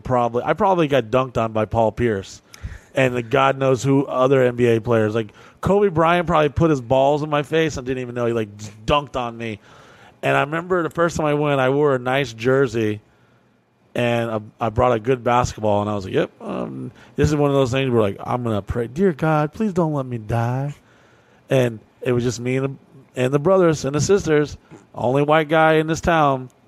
And that's where I learned to become a man on the court. And I was getting punked out by girls, and there was like, I remember some story, some lady like, that boy over there is fucking gonna go up to be 7 foot tall like his daddy out there playing the boy. And she grabbed the switch and started beating the shit out of him. And they're all smoking weed and getting drunk. And I was like, whoa, grown up shit. This is crazy. And anytime you're a white kid playing basketball with the brothers, if you made any shot, they're like, oh shit, white boy. It's like Flavor Flav pops out of the woods somewhere. Damn, boy. I was like, yeah. I was like building my confidence, and I was learning to shoot. So I was so like passionate because I was delusional, thought I could go to the NBA. And I remember playing one day extra late, and at night the hood park turned into something else, and that hood park turned into little fucking Spank the Wanker guy showed up in a white Ford Explorer, and at the top of this hill, it was a good, I would say, like 40 yards and away. All the kids in the hood knew that except you. Yeah, I didn't know it turned into a gay park at night. Yeah. Like, people were sucking and fucking on these that park was back, benches you think and about shit. Like, that was back in the day when there was like even now, it's you not went to the do best. weird shit at parks at You night. went to do weird shit at parks at night, yeah. Because I remember like people used to say that about rest stops, like picking up hookers and shit. Always had that weird like, oh my god, am I gonna get kidnapped or something? But some dude was spanking it off at the park. Well, he didn't start off with that. I seen him, and I just kind of looked, and he got out of his car, and he sat on the picnic table, and I'm playing basketball, and I'm about wrapped up, I'm like, yo, fuck, I got a nice little workout. I'm feeling like fucking the man. I'm gonna go jack off to some Spice Girls 2 Become One music videos at the trailer. Fucking, it's a good day at the park, And the only way back up to the park is going up that hill right past it. And these fences are like 20 feet tall. They're huge. Yeah, it's like it's probably like Jurassic Park. 15 feet to be realistic, but at the time, everything seems bigger when you're younger. So I remember looking up at the hill like, yo, why is this dude just staring right at me? What the fuck? I was like getting kind of like uncomfortable. All of a sudden I look up at the hill and I remember like shooting and I literally like went limp like, oh my God. And I shot an air ball and I go, oh my gosh, I go get the ball. And I looked up the fucking hill and the dude had his fucking pants down between his ankles, just beating the shit out of his dick. And I'm like, oh my God, oh my God, oh my God. And I'm having flashbacks to the porta potty and literally like I'm about to get fucked. And I'm like, oh, hell no. I'm like, hell no. And I don't know what was in me, but something in me said, no, Mike. Be strong and aggressive. Started slapping the backboard like, yeah. I was like working, like trying to like dunk like and shit. Like a silverback, like yeah, it was like gorilla. stunt. Like I was like trying to stunt my masculinity. But now I look back, I was like, God damn it. I just made him beat his dick even harder. I was getting him off. He's like, yeah, work it, boy. Work it. And I remember being like, I gotta get the fuck out of here. So after that game plan went completely down the shit, I was like, yo, it's time to climb a 20-foot fence. I threw the ball over and I climbed up. And, I was pretty in top shape, and I couldn't climb this thing now.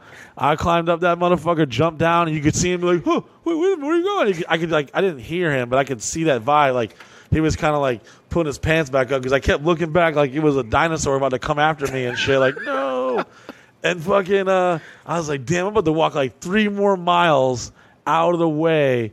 And this is like, I want to say like 15 minutes from Fort Knox. It was in a military town where they did a bunch of like tank stuff and everything. Elizabethtown is north of it, and I lived in Ratcliffe, Kentucky. And Kentucky's basketball is everything. So I play with the best. And I remember coming back to the trailer and telling my stepdad, like, hey, listen, yo, there's a fucking dude down there jacking his dick. He's jacking his dick to me. I got out of my life. I was like, because in reality, this dude was just being his dick. Yeah. What did he want to fuck me? I don't know. Probably looked pretty hot from a football field away. And fucking, I remember being so traumatized.